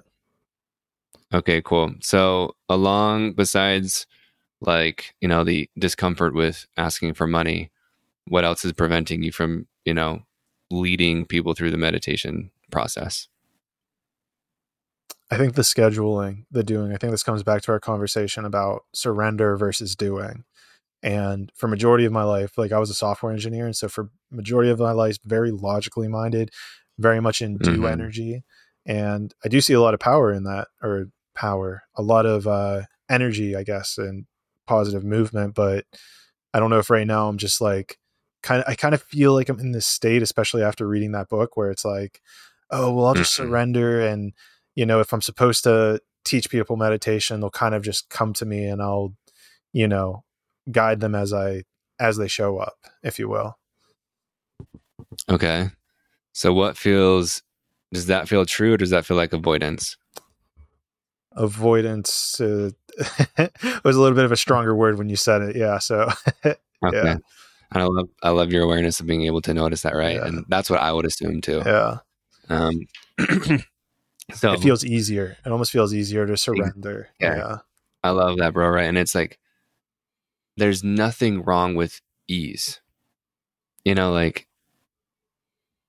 and let me just offer you this. Sure.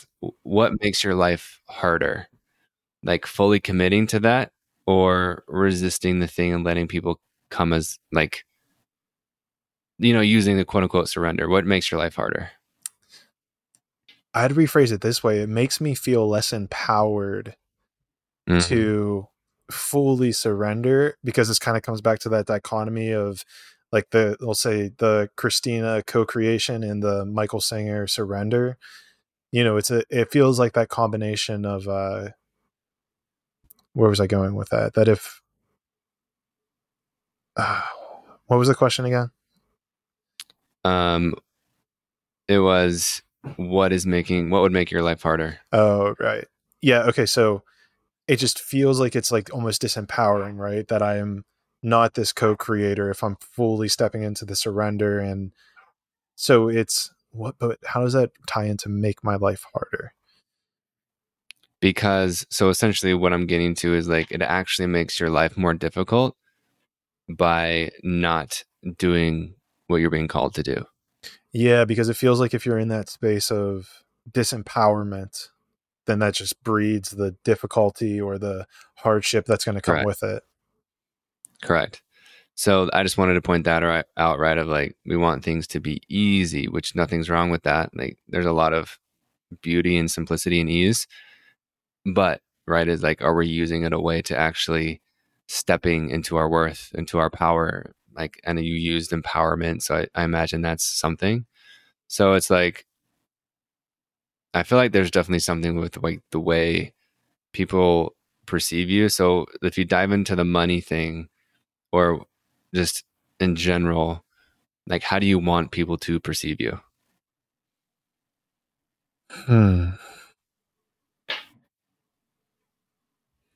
It's a difficult question for me to answer because I feel like that's something that's completely out of my control. It feels like to me, I just kind of want to, I guess how I perceive myself, we can start there, is that I'm just kind of on this quest to find deeper truths in whatever it is. You know, in this conversation, obviously fear is the deeper truth that I'm trying to pursue. So I guess I would like for people to see that I don't hold all the answers, that I am merely kind of just on this journey of just figuring shit out, if you will.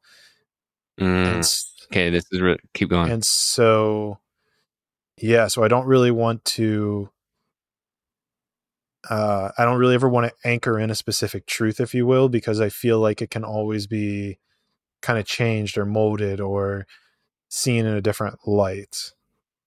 Yeah, this is great, dude. So it's like I imagine why people have been drawn to you, right? So far as like, he's just a traveling truth seeker, you know, and that feels good. And so if you do decide to commit to one thing, right? If you say, I'm doing this thing, instead of like just being the guy who's figuring it out, when you step into your power and you say like, hey, here's the thing I'm teaching, what do you feel in your body? Like when you step into when you put your teacher pants on, your hat, like that power, like if you say, hey, I'm here to do this, let's freaking go. It feels limiting. Yeah, it feels like I could do more, which is interesting. That is interesting. What does that mean?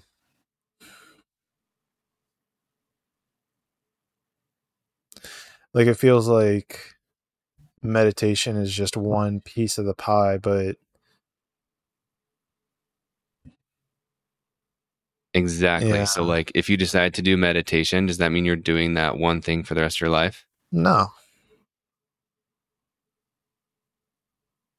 Is there? How are you limiting yourself by only doing the podcast right now?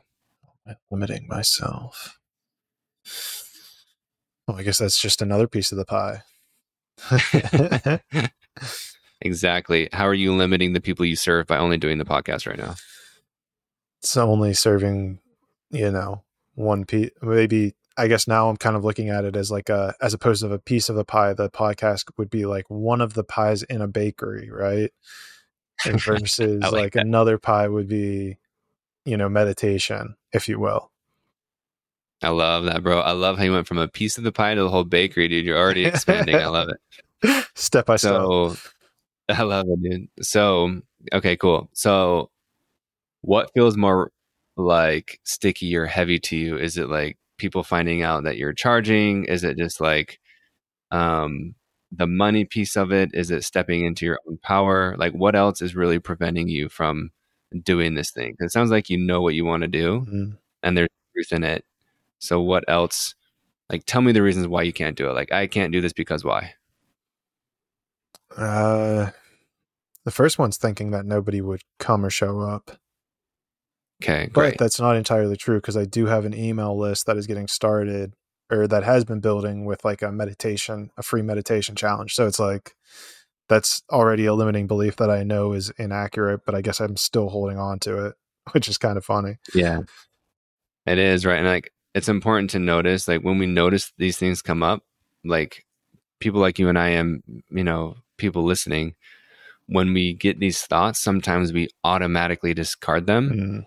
And it's like, well, I know that's not true, but it's really important just to get everything down. Like if you're writing in a journal or just noticing something coming up, like don't just immediately disregard it or try and reframe it, because there's a part of you that still believes that, right? And like Yeah. it's really important just to acknowledge its existence. This episode of Traveling to Consciousness is brought to you by Revibe CBD. Now, I know what you're thinking. Another CBD product? And typically, I would completely agree with you. I've gone through all my trials and tribulations with CBD products, but this CBD cream is unlike anything else. Honestly, I don't know what it is, but there's something in the technology of it that it helps absorb into your skin and actually get to the place that aches and soothes your muscles almost instantaneously. It's close to instant. It's probably about a 5 to 10 minute activation that I've noticed, but sometimes it goes a little bit quicker. And so I know it can be difficult for find the right one. And this was my personal favorite that I found after long enough. I don't want to go back to that dark time, but I found it. It works amazing. And the creator of it is an incredible guy. So I highly recommend you click the sponsors link below, click on the Revibe CBD tab and get yours today. Revibe CBD. Feel better, live better, all premium, all natural CBD products. Not all of you, like I know, For sure. like you just said, right? Like it's still silly. So like just allow that to be here, because that's part of the acceptance piece of just allowing it to be here and not pushing it away or repressing it. So you're saying just So to if you speak it out or just even write it out, just so that it has its voice. Instead of just like, oh, like, no, like, I know that's not true. It's like, yeah, I know, it depends who you are. Right. And like, depending probably on the thought. But if you go deeper into that, like of no one showing up, like even if we use that meditation retreat example, because you said not enough people signed up, like how did it, I know you learned a lot from it, but if you're just tapping into like the fear part or the worried part of yourself, what comes up when you found out like not enough people signed up and you had to cancel it? Well, where was it or when was it? I know that there was a fear of judgment, let's say from the outside. There was a fear that I would be judged for not being able to get enough people to the meditation retreat. Though that fear specifically, I believe I addressed it. Well, I know I addressed it, let's say, whenever I first signed up to do it, like when I talked with the host and everything like that. So I know like that I had addressed it then, because I was like, oh shit, like if nobody comes, then people are going to judge me. People are going to think this is bad. I'm promoting it on my Instagram. Like if it doesn't actually happen, what are people going to think? I for sure had that line of questioning when I signed up for it, or like whenever I started promoting it. And I think through the process, there were times, but I've kept coming back to the energy of if it's meant to be, it'll happen, and kind of surrendering to it in the process.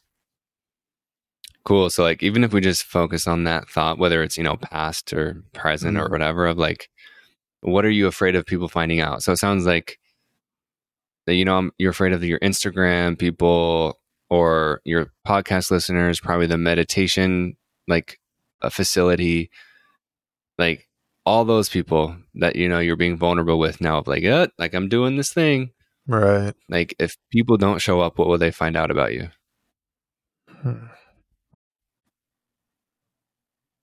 What will they find out about me?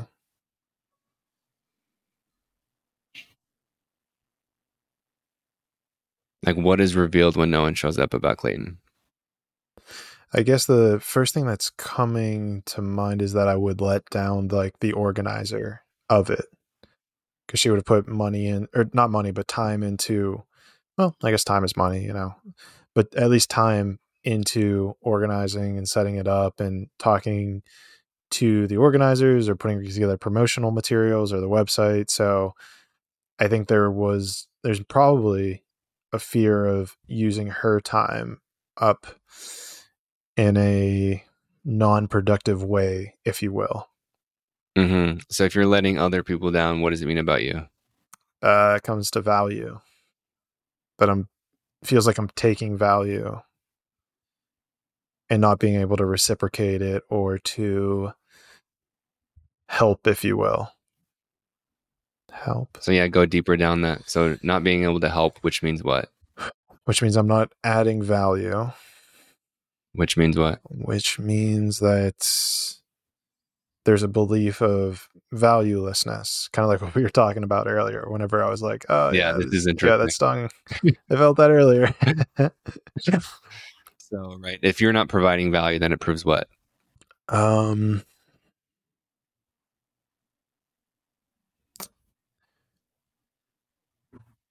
It would prove. I don't know if it would necessarily prove it, but it feels as though I would be falling into that taker energy. And it feels like it's kind of coming back to whenever I was saying earlier that I wouldn't want to be putting out a product to the audience or to, people if it is that unfair or unequal exchange of energy where I'm, taking more money than they're getting value for the product. Mm-hmm. Yeah, there's definitely something there, right? So, and it is attached to value. So if the perception, right, all this is just we're exploring perceptions, but if the perception is that you take more than you give, how does that feel in your body? Not ideal. Definitely feels like I want to get away from that idea. Okay. Makes sense, right? Where do you feel it specifically? It kind of feels like a tightening in my heart. Taking more than I give. Yeah, it feels like it's kind of closing off my heart. And so what meaning do you assign to yourself? Like, if you are taking more than you're giving, what does that actually mean about you? Or even about someone else is doing that? If somebody else is... Like, who would you call someone else? Like, if they are what? If they are manipulating people and leading people astray and taking more... Like, selfish, who are... let's say, no, not condescending, but egocentric? No, that's not the right word either. They're definitely only worried about themselves succeeding as opposed to the whole succeeding. Okay. So the word selfish stood out to me. That'd probably be the closest. Mm-hmm. Okay, let's just tap into that. Okay. Do you feel that selfishness in your heart, or where else do you feel it? Yeah, mostly my heart.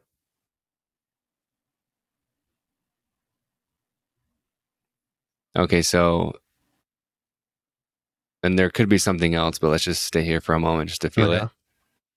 So if people, you do the thing, you do the meditation retreats, or you provide these other offerings, and then people see that, you're letting people down, or you're not sending enough people, whatever the thing is, the worst case scenario happens, and then they find out that, or their perception of you is that you are selfish.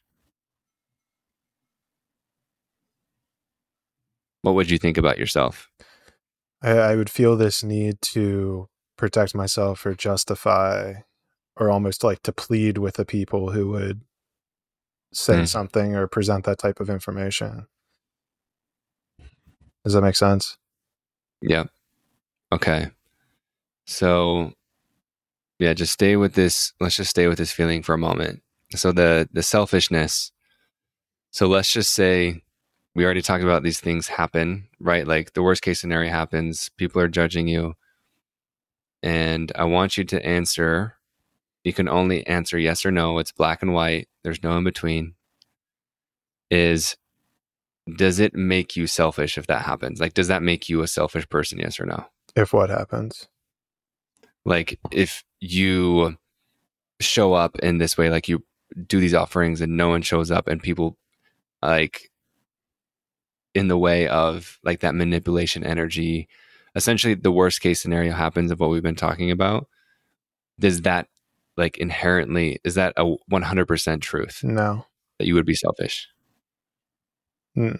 Okay, beautiful. That was an easy no. I can feel that. Yeah. Is it helpful for you to believe that you are selfish? Yes. Why? I don't know. Yeah, dude, and this is part of the fun too, just laughing Yeah. at it, like, and just exploring it, like whatever comes up. Yeah. So why I imagine it's helpful is because it keeps you safe. But I will offer Okay. why it's not helpful Please do. is because what are you withholding from people right now? The first thought's my heart. Boom. And how selfish is that? Can't get much more selfish than that. So is it helpful to be selfish and to hold your heart back? No.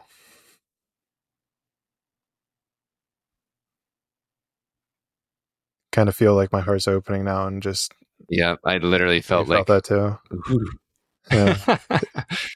Cool. So I'll just, my last question in this context would be, like, if you could believe anything, right? Like if you could have the universe just reprogram your soul and your brain right now to believe anything, instead of being I'm selfish, what do you want to believe? I'm spreading love. Oh, baby. I like that. Keep going. What else? I'm doing my best to help people in the best way that I can. That I am following my heart when making decisions in regards to monetary or improvement offers. Mm. That if I am leading from a selfish or a closed off heart place when creating an offer, that people would actually avoid purchasing such a product. Mm-hmm. That I know that people will only buy products or services that I create from my heart space. Amazing. Yeah. And how do you feel when you create from that heart space? Like everybody's going to win.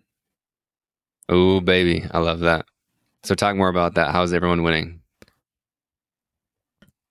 I had a girl on the podcast, 062 Erin Lyons, and she talked about how whenever she kind of used the word light. What did she say? Like almost like a meter of light. Like whenever you create something, you put like light energy into it, if you will. And so what I'm just thinking of is like, if I'm actually like putting in the highest form of, let's say, light into such a product, service, whatever it is, then it's going to just magnetize people to it. So it's not, I feel like I'm losing my train of thought a little bit here. You got it, dude. So how do you feel when you are, like in that open heart space and everyone's winning? Abundant. Boom. It's an equal exchange. And even more so, like I feel like even like it's, I don't know, I'm getting this visual of like kind of my heart almost like just radiating out, if you will. And there's like services that are kind of services, or like they're kind of just circles, but I know that they're services or products. And then it seems like the closer they are to my heart, the more, here's a way to put it. If my heart's radiating out energy or light, if it's radiating out light and there's a product that's super close to it, the shadow that it's going to create is going to be a lot bigger. And shadow might not be the right word, but it's the audience or the people that are going to come into that product or within the shadow, let's say, of that product that is being created from the heart. Does that make sense? I love that, dude. So do you feel like any worry about that? Or like, is the shadow, like, what does it really mean? I think it's just like, are those the people? It's not supposed to be like darkness shadow. It's more of just like, a metaphor to be able to see, like, if I'm putting more heart energy into, that's another way I could kind of visualize this, is even if the product's away from my heart, but there's like a strong cord connected to between my heart and that product, then the width of that, like the radius, the how do you kind of like it's like almost like a uh like the angle, let's say, of that shadow is becoming wider, but I keep saying shadow. So I don't know, that's kind of tripping me up that I keep saying shadow, because it's like, it's supposed to be signifying more people coming into that product the more I put my heart into it, but for some reason it's not. I don't know if that's just like the metaphor, or if the fact that I'm actually saying that there's a shadow there, it has some significance. Well, you don't have to figure it out. I feel like that'll present to yourself at the right time. I'm not sure if people are still interested in this or how we go, but no, definitely, bro. Like I know people are connecting with this, and I feel like, just to comment on that, of like the shadow of like more people benefit from it, but also like what comes up with that, right, is like when you become a brighter light, obviously you become more seen and more vulnerable, right? Which makes more room for judgment, which makes more room for criticism. So like, yes, you cast the net wider for more people to benefit from you. And of course that comes like literally, greater the light, the greater the shadow. Right. That's just literally how we work. But we need both, right? It's like that shadow is also a gift for those people, like our triggers or teachers. So if you could sum all that up, if I ask that question again of like, what do you want to believe about you and your offerings and your services, and branching out instead of just the podcast, what do you believe now? The more light that I produce through my heart to create a product, the more people that it will serve and help. Amazing. And how do you know that's already true? Like, how have you already experienced that?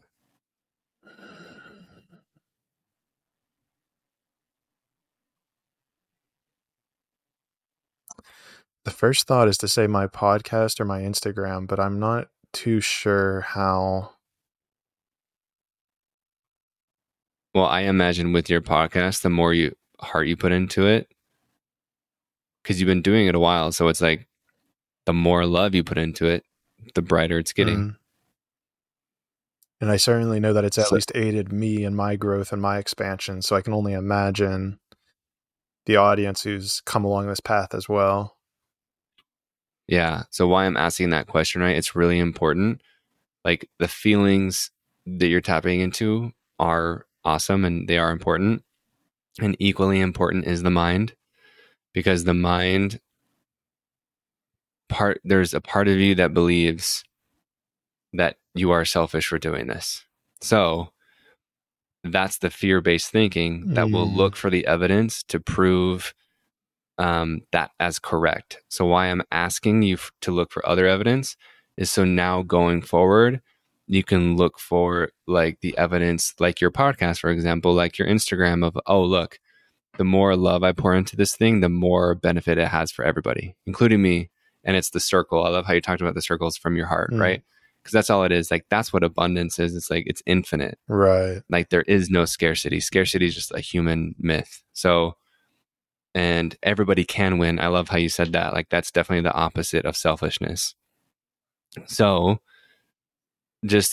that was, first of all, dude, thank you for going there. Thanks for taking me. And before I go on of like how that could, benefit people, or how people can do that on their own, what is your takeaway from that experience? My takeaway is that it seemed that you were asking questions about words or situations or energy that I was already experiencing, in order to, let's say, dig deeper to not only addressing a fear or a limiting belief within myself, but then to also like give it the light it deserves, like giving it a voice, allowing it to be seen or heard or talked about, such that it could almost be validate. It's like, it's almost to be, it gets validated, and then it's like, okay, like this is a valid meaning that you placed on, you know, something. Now that you see why that's quote unquote valid, do you wish there was a different way you could look at this? Is there a different sort of paradigm or idea that you would like to replace it with? This episode of Traveling to Consciousness is brought to you by Buzzsprout. And now this ad is for any of my fellow podcasters out there, or even if you're starting to think about a podcast or creating one.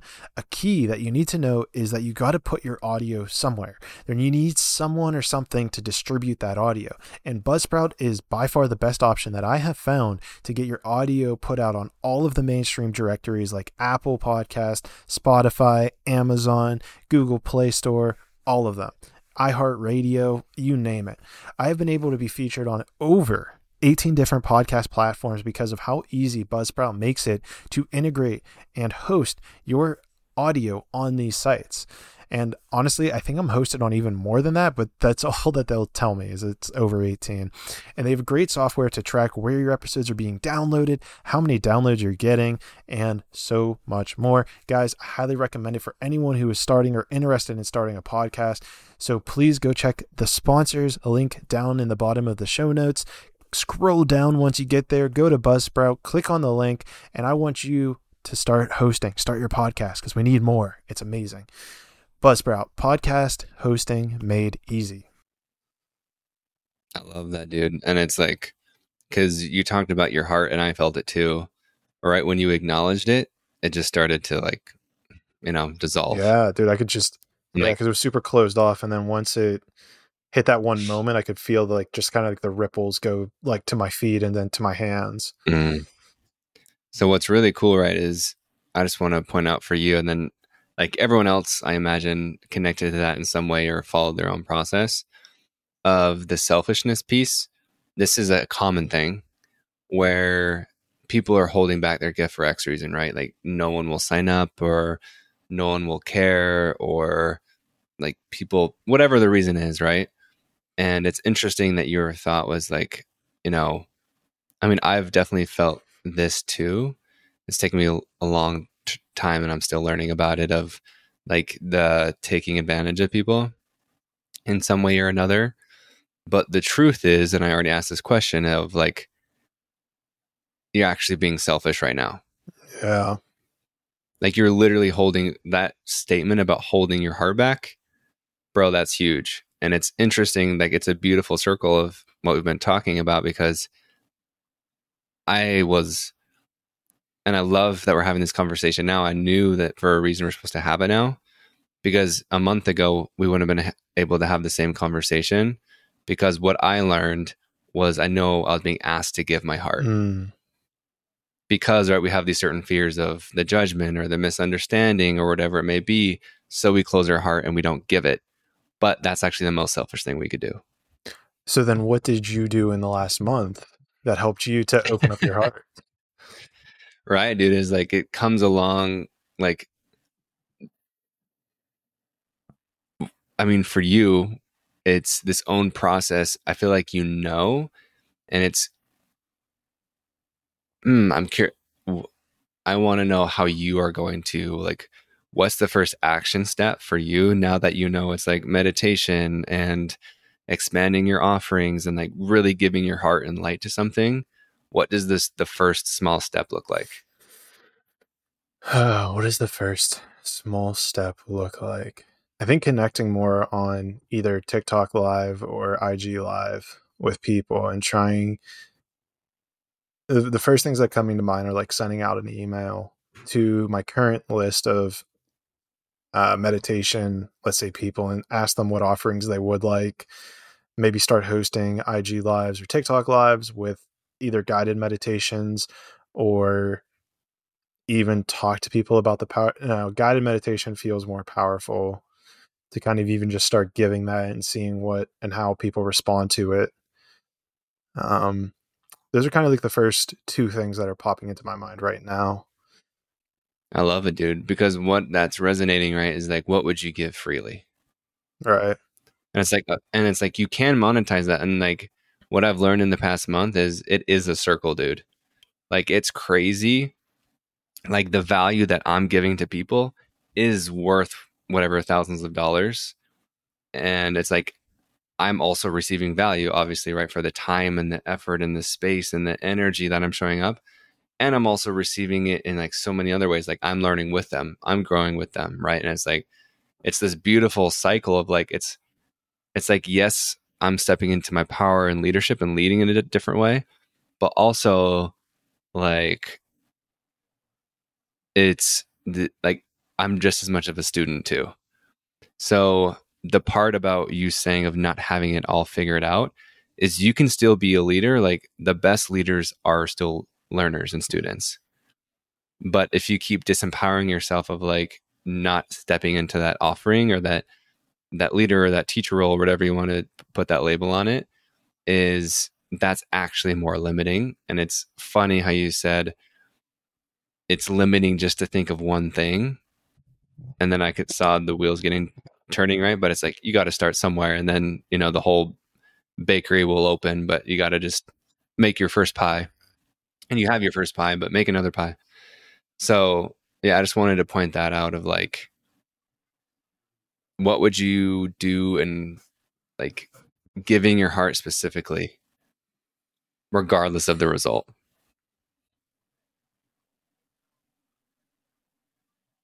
Yeah, I think the first thing is like a weekly meditation on IG Live or TikTok or YouTube, or find a way to even just string all of them together and try to go live on all of them at the same time.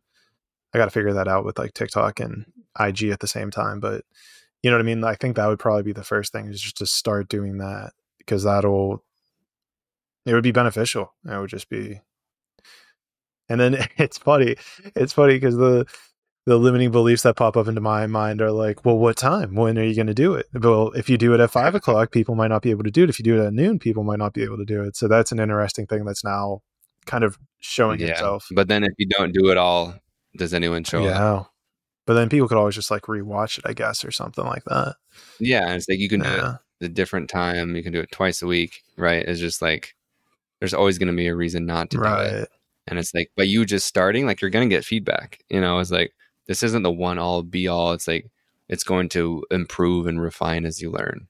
Just like I imagine this podcast has done the same. Oh yeah, man. You go back and listen to the very first episode I did. It's, I don't know. I mean, it's all right, but like to me, it's just like, holy shit, dude. Like, what were you doing? You need to iron this out a little bit more. And so it's like, yeah, like, would you tell yourself not to start because it feels like a little bit cringe when you're looking back at it? No, it's about that progress, right? Seeing how that foundation is built, and then the improvement, and where we're at now. It's unbelievable, Yeah, dude. And it sounds like you're not in a hurry, like monetarily, right? Yeah, I'm in a safe, I guess, environment. I mean, I don't know. I think there's that internal battle of always wanting more, wanting to already be driving whatever you want to say, the Lamborghini in the middle of Switzerland with, an amazing girl beside you. But at the same time, I completely appreciate the process. And I know there's like a piece of me that knows that if it comes too quickly, like without putting in the effort, if you will, see, that doesn't feel right, but without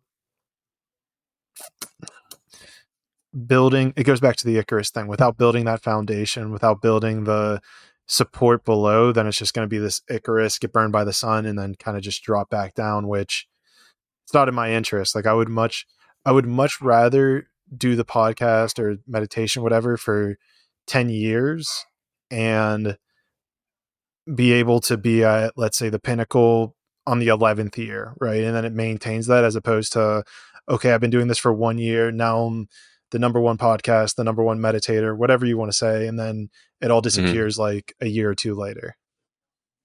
Yeah, I mean, it's the same reason, like, why do most lottery winners lose their Yeah. money? Comes in too quick. Because, like, it wasn't gradual. Like, they don't have the capacity to hold that. Mhm. Their normal is, I'm poor, or I need the money, you know? So it's like, it's a big generalization, right? And there's even stats with, like athletes, I think it's like above 50%, lose the money. And obviously there's so much nuance in there depending like how much they make and everything. But it's the same thing because a lot of athletes weren't taught, how to manage that either. And even if you look at just even like Justin Bieber or just any famous person who's literally famous overnight, their nervous system doesn't know how to handle that. So that's why they do all this crazy self-sabotage, like self-harm and stuff like that, because no one is built for like that much success and attention overnight. It's crazy. So the gradual process is really important. Same thing like with our bodies, it's like we just don't go lifting from 100 pounds to 300 pounds. Right. Like we'd break, like you can't do it. Yeah, it's kind of interesting. I bet there's actually a corollary here because you brought up lifting. I've actually been lifting less recently and I can't figure out why. And I think there's a level of like needing to stretch more, or like I'm kind of hitting that. I don't know. I want to keep this as humble as possible.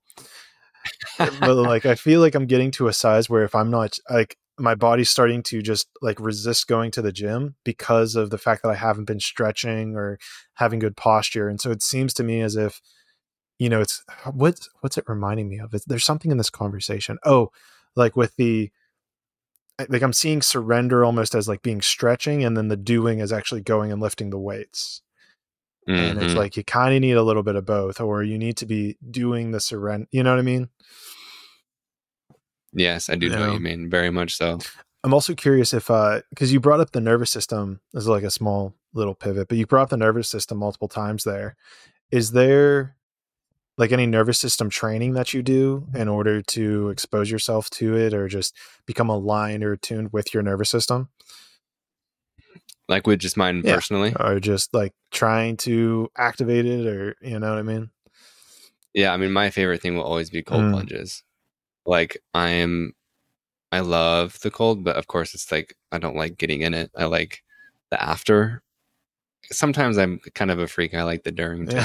But like, cause I know, like I secretly know what's coming. So I'm like, oh yeah, like this is good.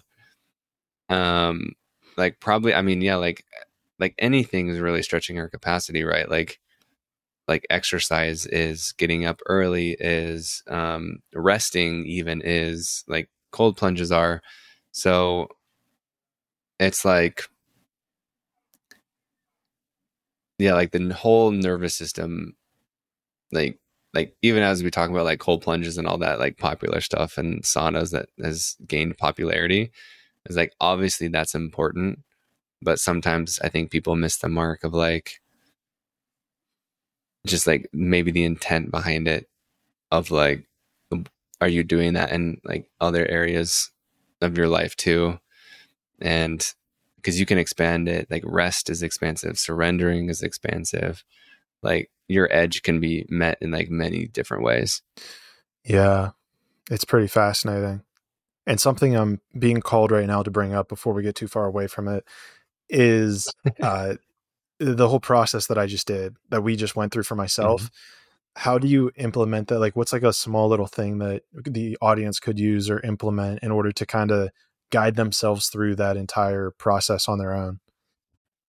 Yeah. So if people want to go deeper, I have a Fear Alchemy. It's called Fear Alchemy, and it's only $197. And of course, like what I led you through is definitely more intuitive.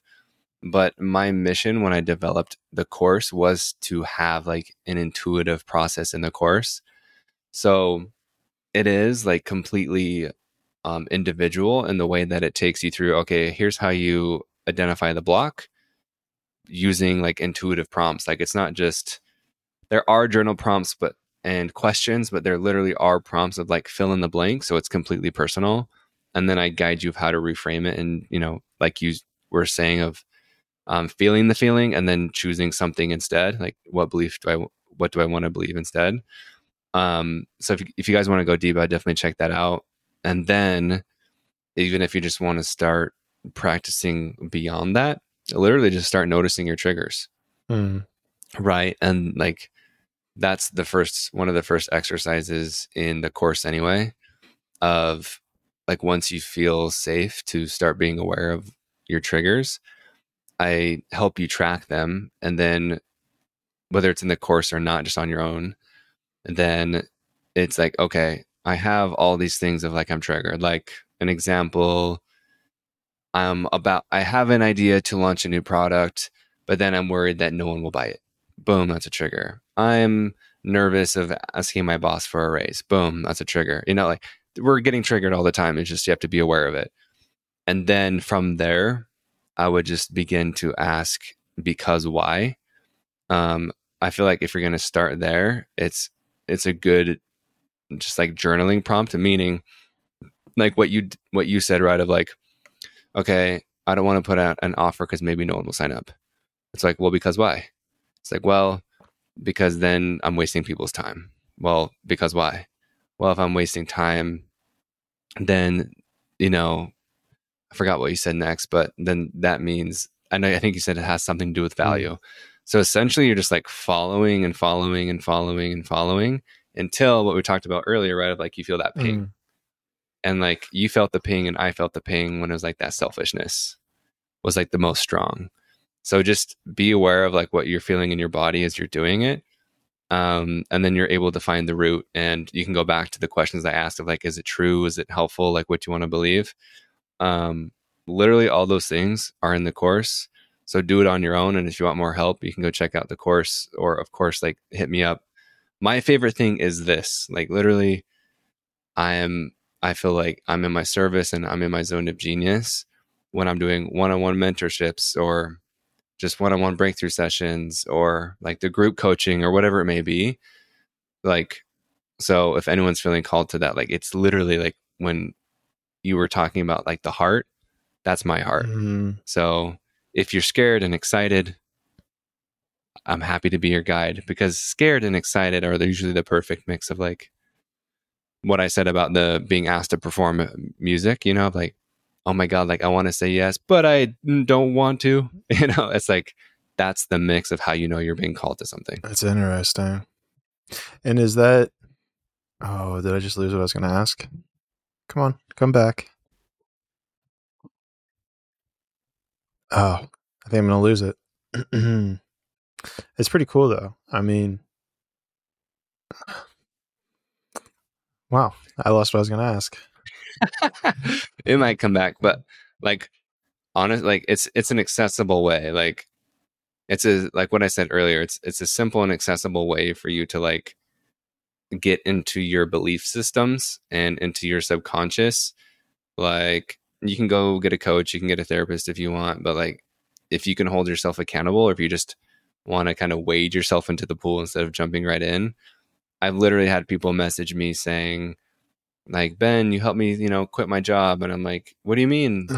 And like, oh, I did the course and I figured out like my fear of making mistakes, blah, blah, blah, blah. I'm like, oh, so people are definitely doing some irresponsible things. Throw it in air quotes. But it's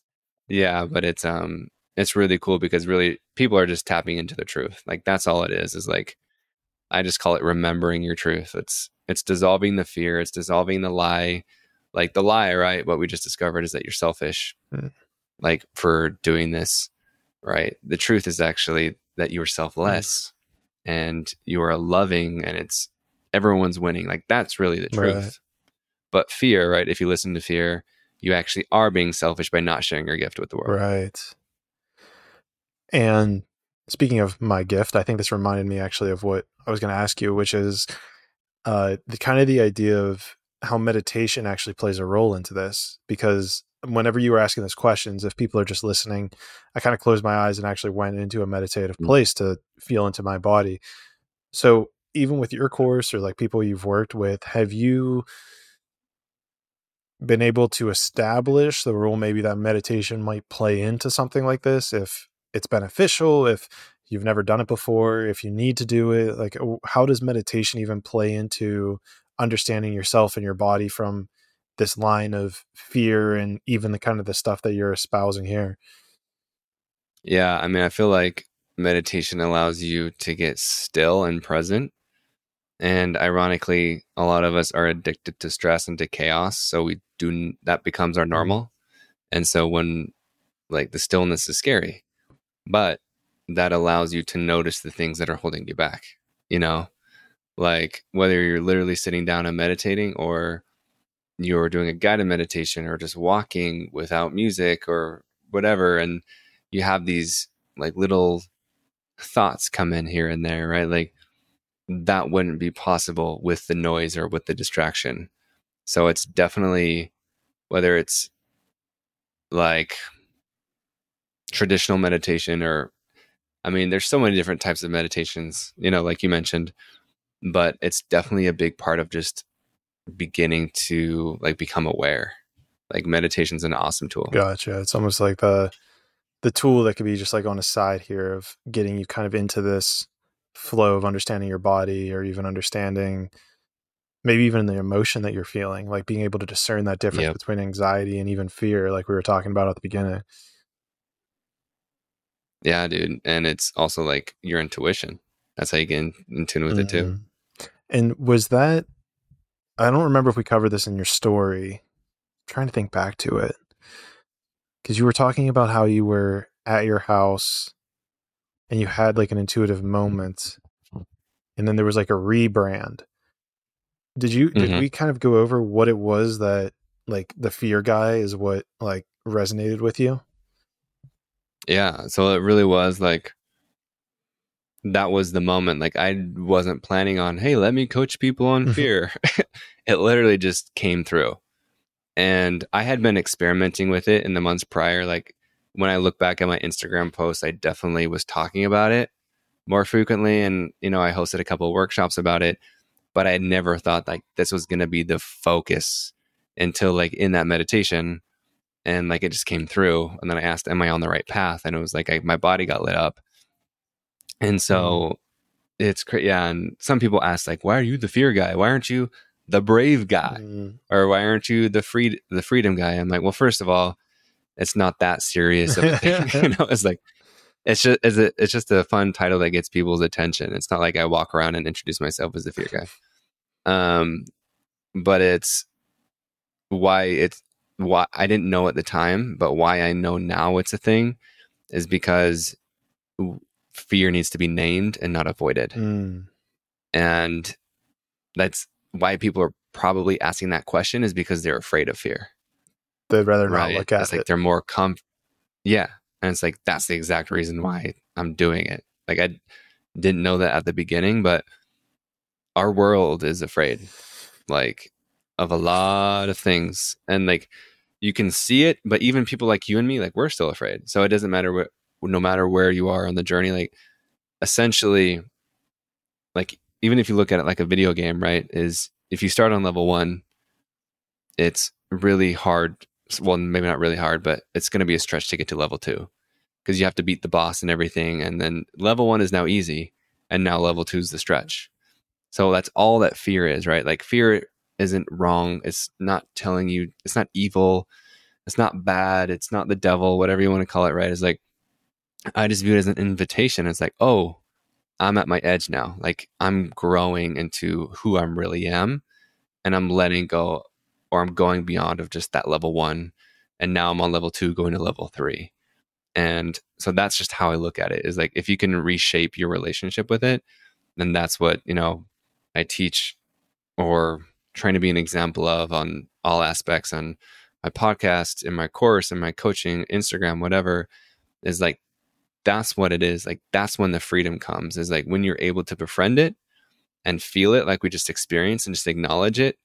That's where freedom is, like, because you've been avoiding it for so long that you keep avoiding your truth. You keep literally avoiding the solution to your problem, because the solution is within the fear. Like one of my favorite quotes is by Joseph Campbell, and it says, "The cave you fear to enter holds the treasure you seek." I love that quote. Yeah, I love it, dude. It's like, that's the answer to life. It's like, and it's, people have maybe have heard the quote, like, everything you desire is on the other side of fear.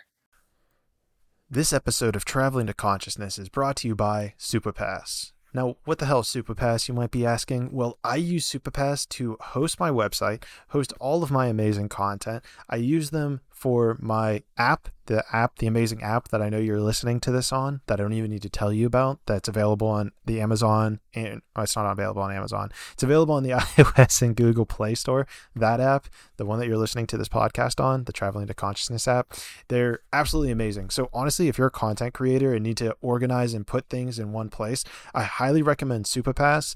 They have an amazing community. They have an amazing support team who I've always been in contact with, reaching out with, and they're always increasing that product. So I highly recommend it.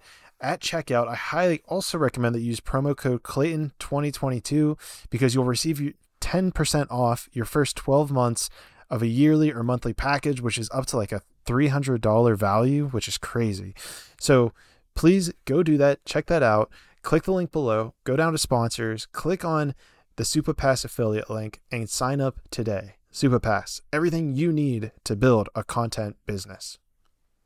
So it's basically just the same thing, right? It's like, it's not, going back to the plane example, like, I'm not asking you to jump out of a plane every single day. It's like, what is your version of like what you really care about? Like, what is your plane that you're afraid to do? Maybe it's not even a plane, right? Maybe it's just like jumping off a diving board, like a miniature version of the plane, but something just to the fact of like, what am I being called to do, but I'm not doing it? Like, what is my desire? Because fear is also showing you what you desire. Like, I don't have a calling to do like extreme sports or whatever. Like, even though that would be afraid, like, I'd be afraid to do it probably, but I don't really have like a desire to do it. But what I do have a desire to do, right, is like speak on big stages. And that also scares me a little bit. Gotcha. So when those two are combined, right, is like, that's what you really care about. So fear is indicating what you really desire. Yeah, it's interesting how there's like this. It's interesting how you like can see this like point that you want to be at, right? Of being on the stage, and you're like, yes, that's what I want to do. That's where I want to be. But it comes accompanied by that fear. Do you like, Yep. That's so fascinating because, as we were discussing earlier, fear is almost this thing to save us, if you will. But it's interesting. Have you ever dove into like this corollary of like, well, if it's why am I afraid of the thing that I want to do the most? Because you're afraid of not realizing it. You're afraid that it won't come to fruition. Correct. Mm-hmm. And so it becomes like this like barrier to stop you so that you're not hurt along the way. Correct. That's all. Like, fear is an anticipation of pain and suffering. Fear is an anticipation. So it's there to protect you from that. Oh, that's interesting. Fear is an anticipation of pain and suffering.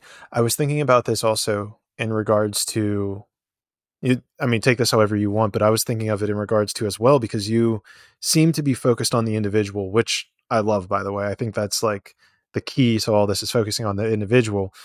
But have you ever looked at kind of fear on the world stage? Like, I know majority of like mainstream news organizations, like they play on fear all of the time in order to keep eyeballs. Yeah. So do you ever, what's the question here, right? Fear is the anticipation of pain and suffering.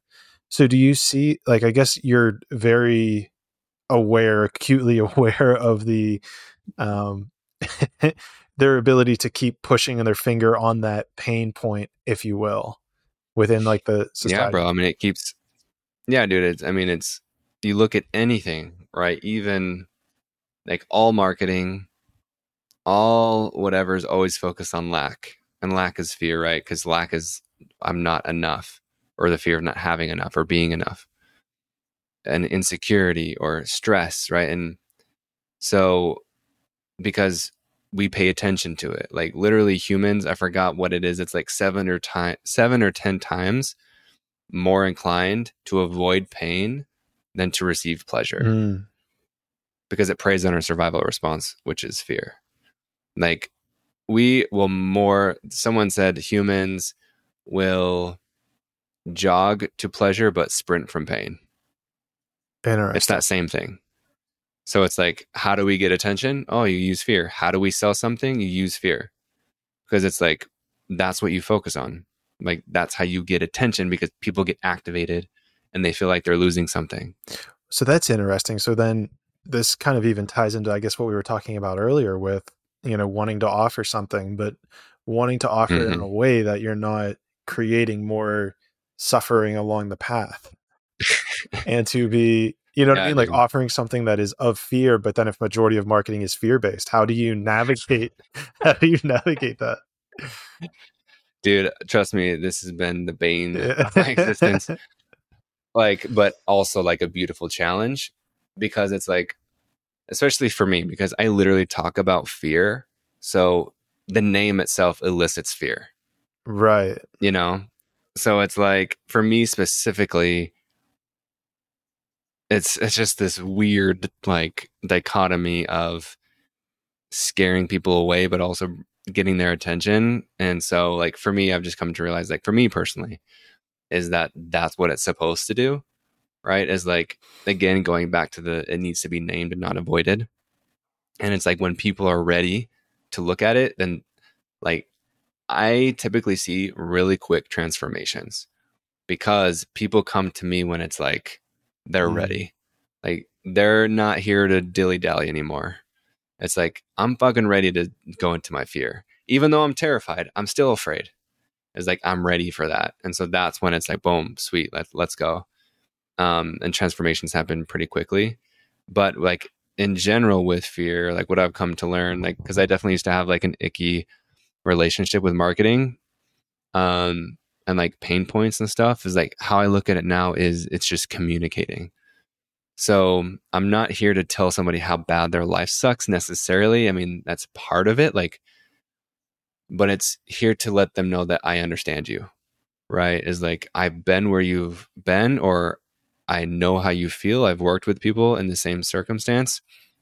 So it helps people relate.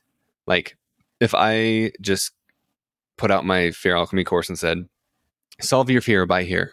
Yeah. People aren't going to get it. Like we can't deny biology of what I just said about being, people are more motivated by fear than they are by anything else. So how do I do that in a conscious, loving way?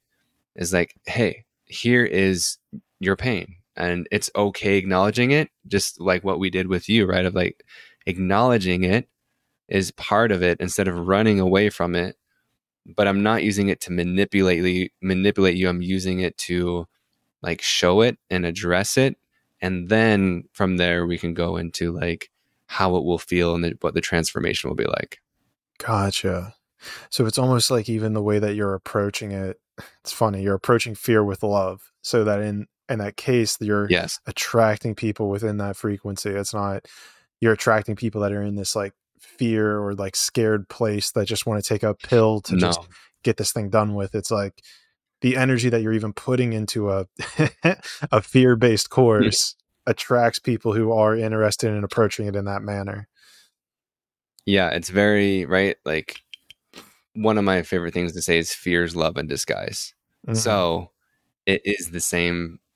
It's not the same frequency, but it's, like, let me get this quote. I really like this quote. I had it up because this will explain it to people really well. I like how I view it. Dramatic pause. Because dramatic pause. It's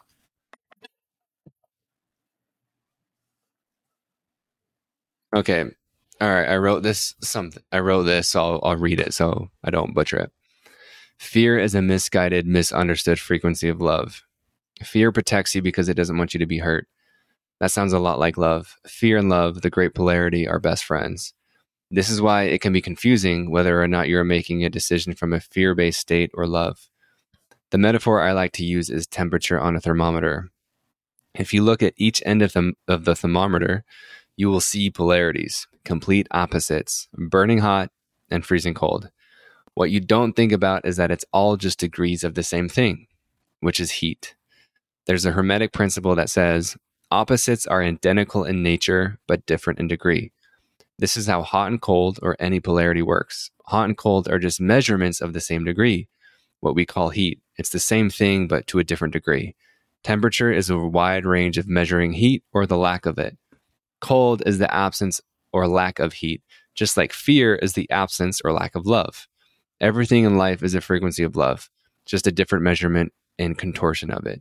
You can have a lot of love or a separation from it, which we call fear.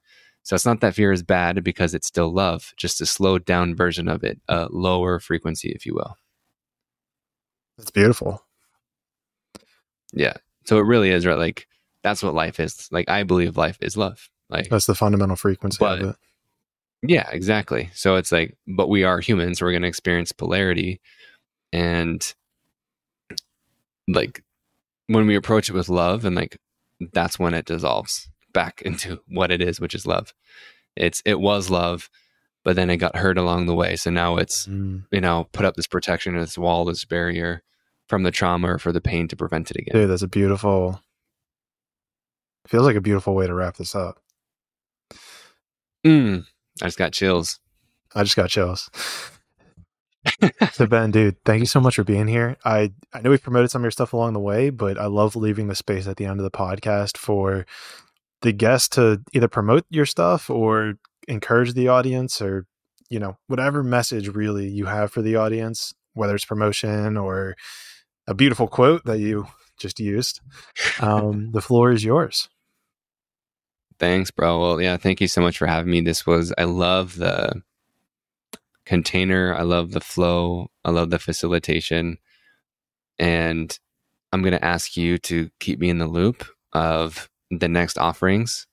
Like, that will be my ask for you, is that, small steps, big steps, whatever steps, I'd love to know along the way. Like, it's my favorite thing, just to celebrate with you. It.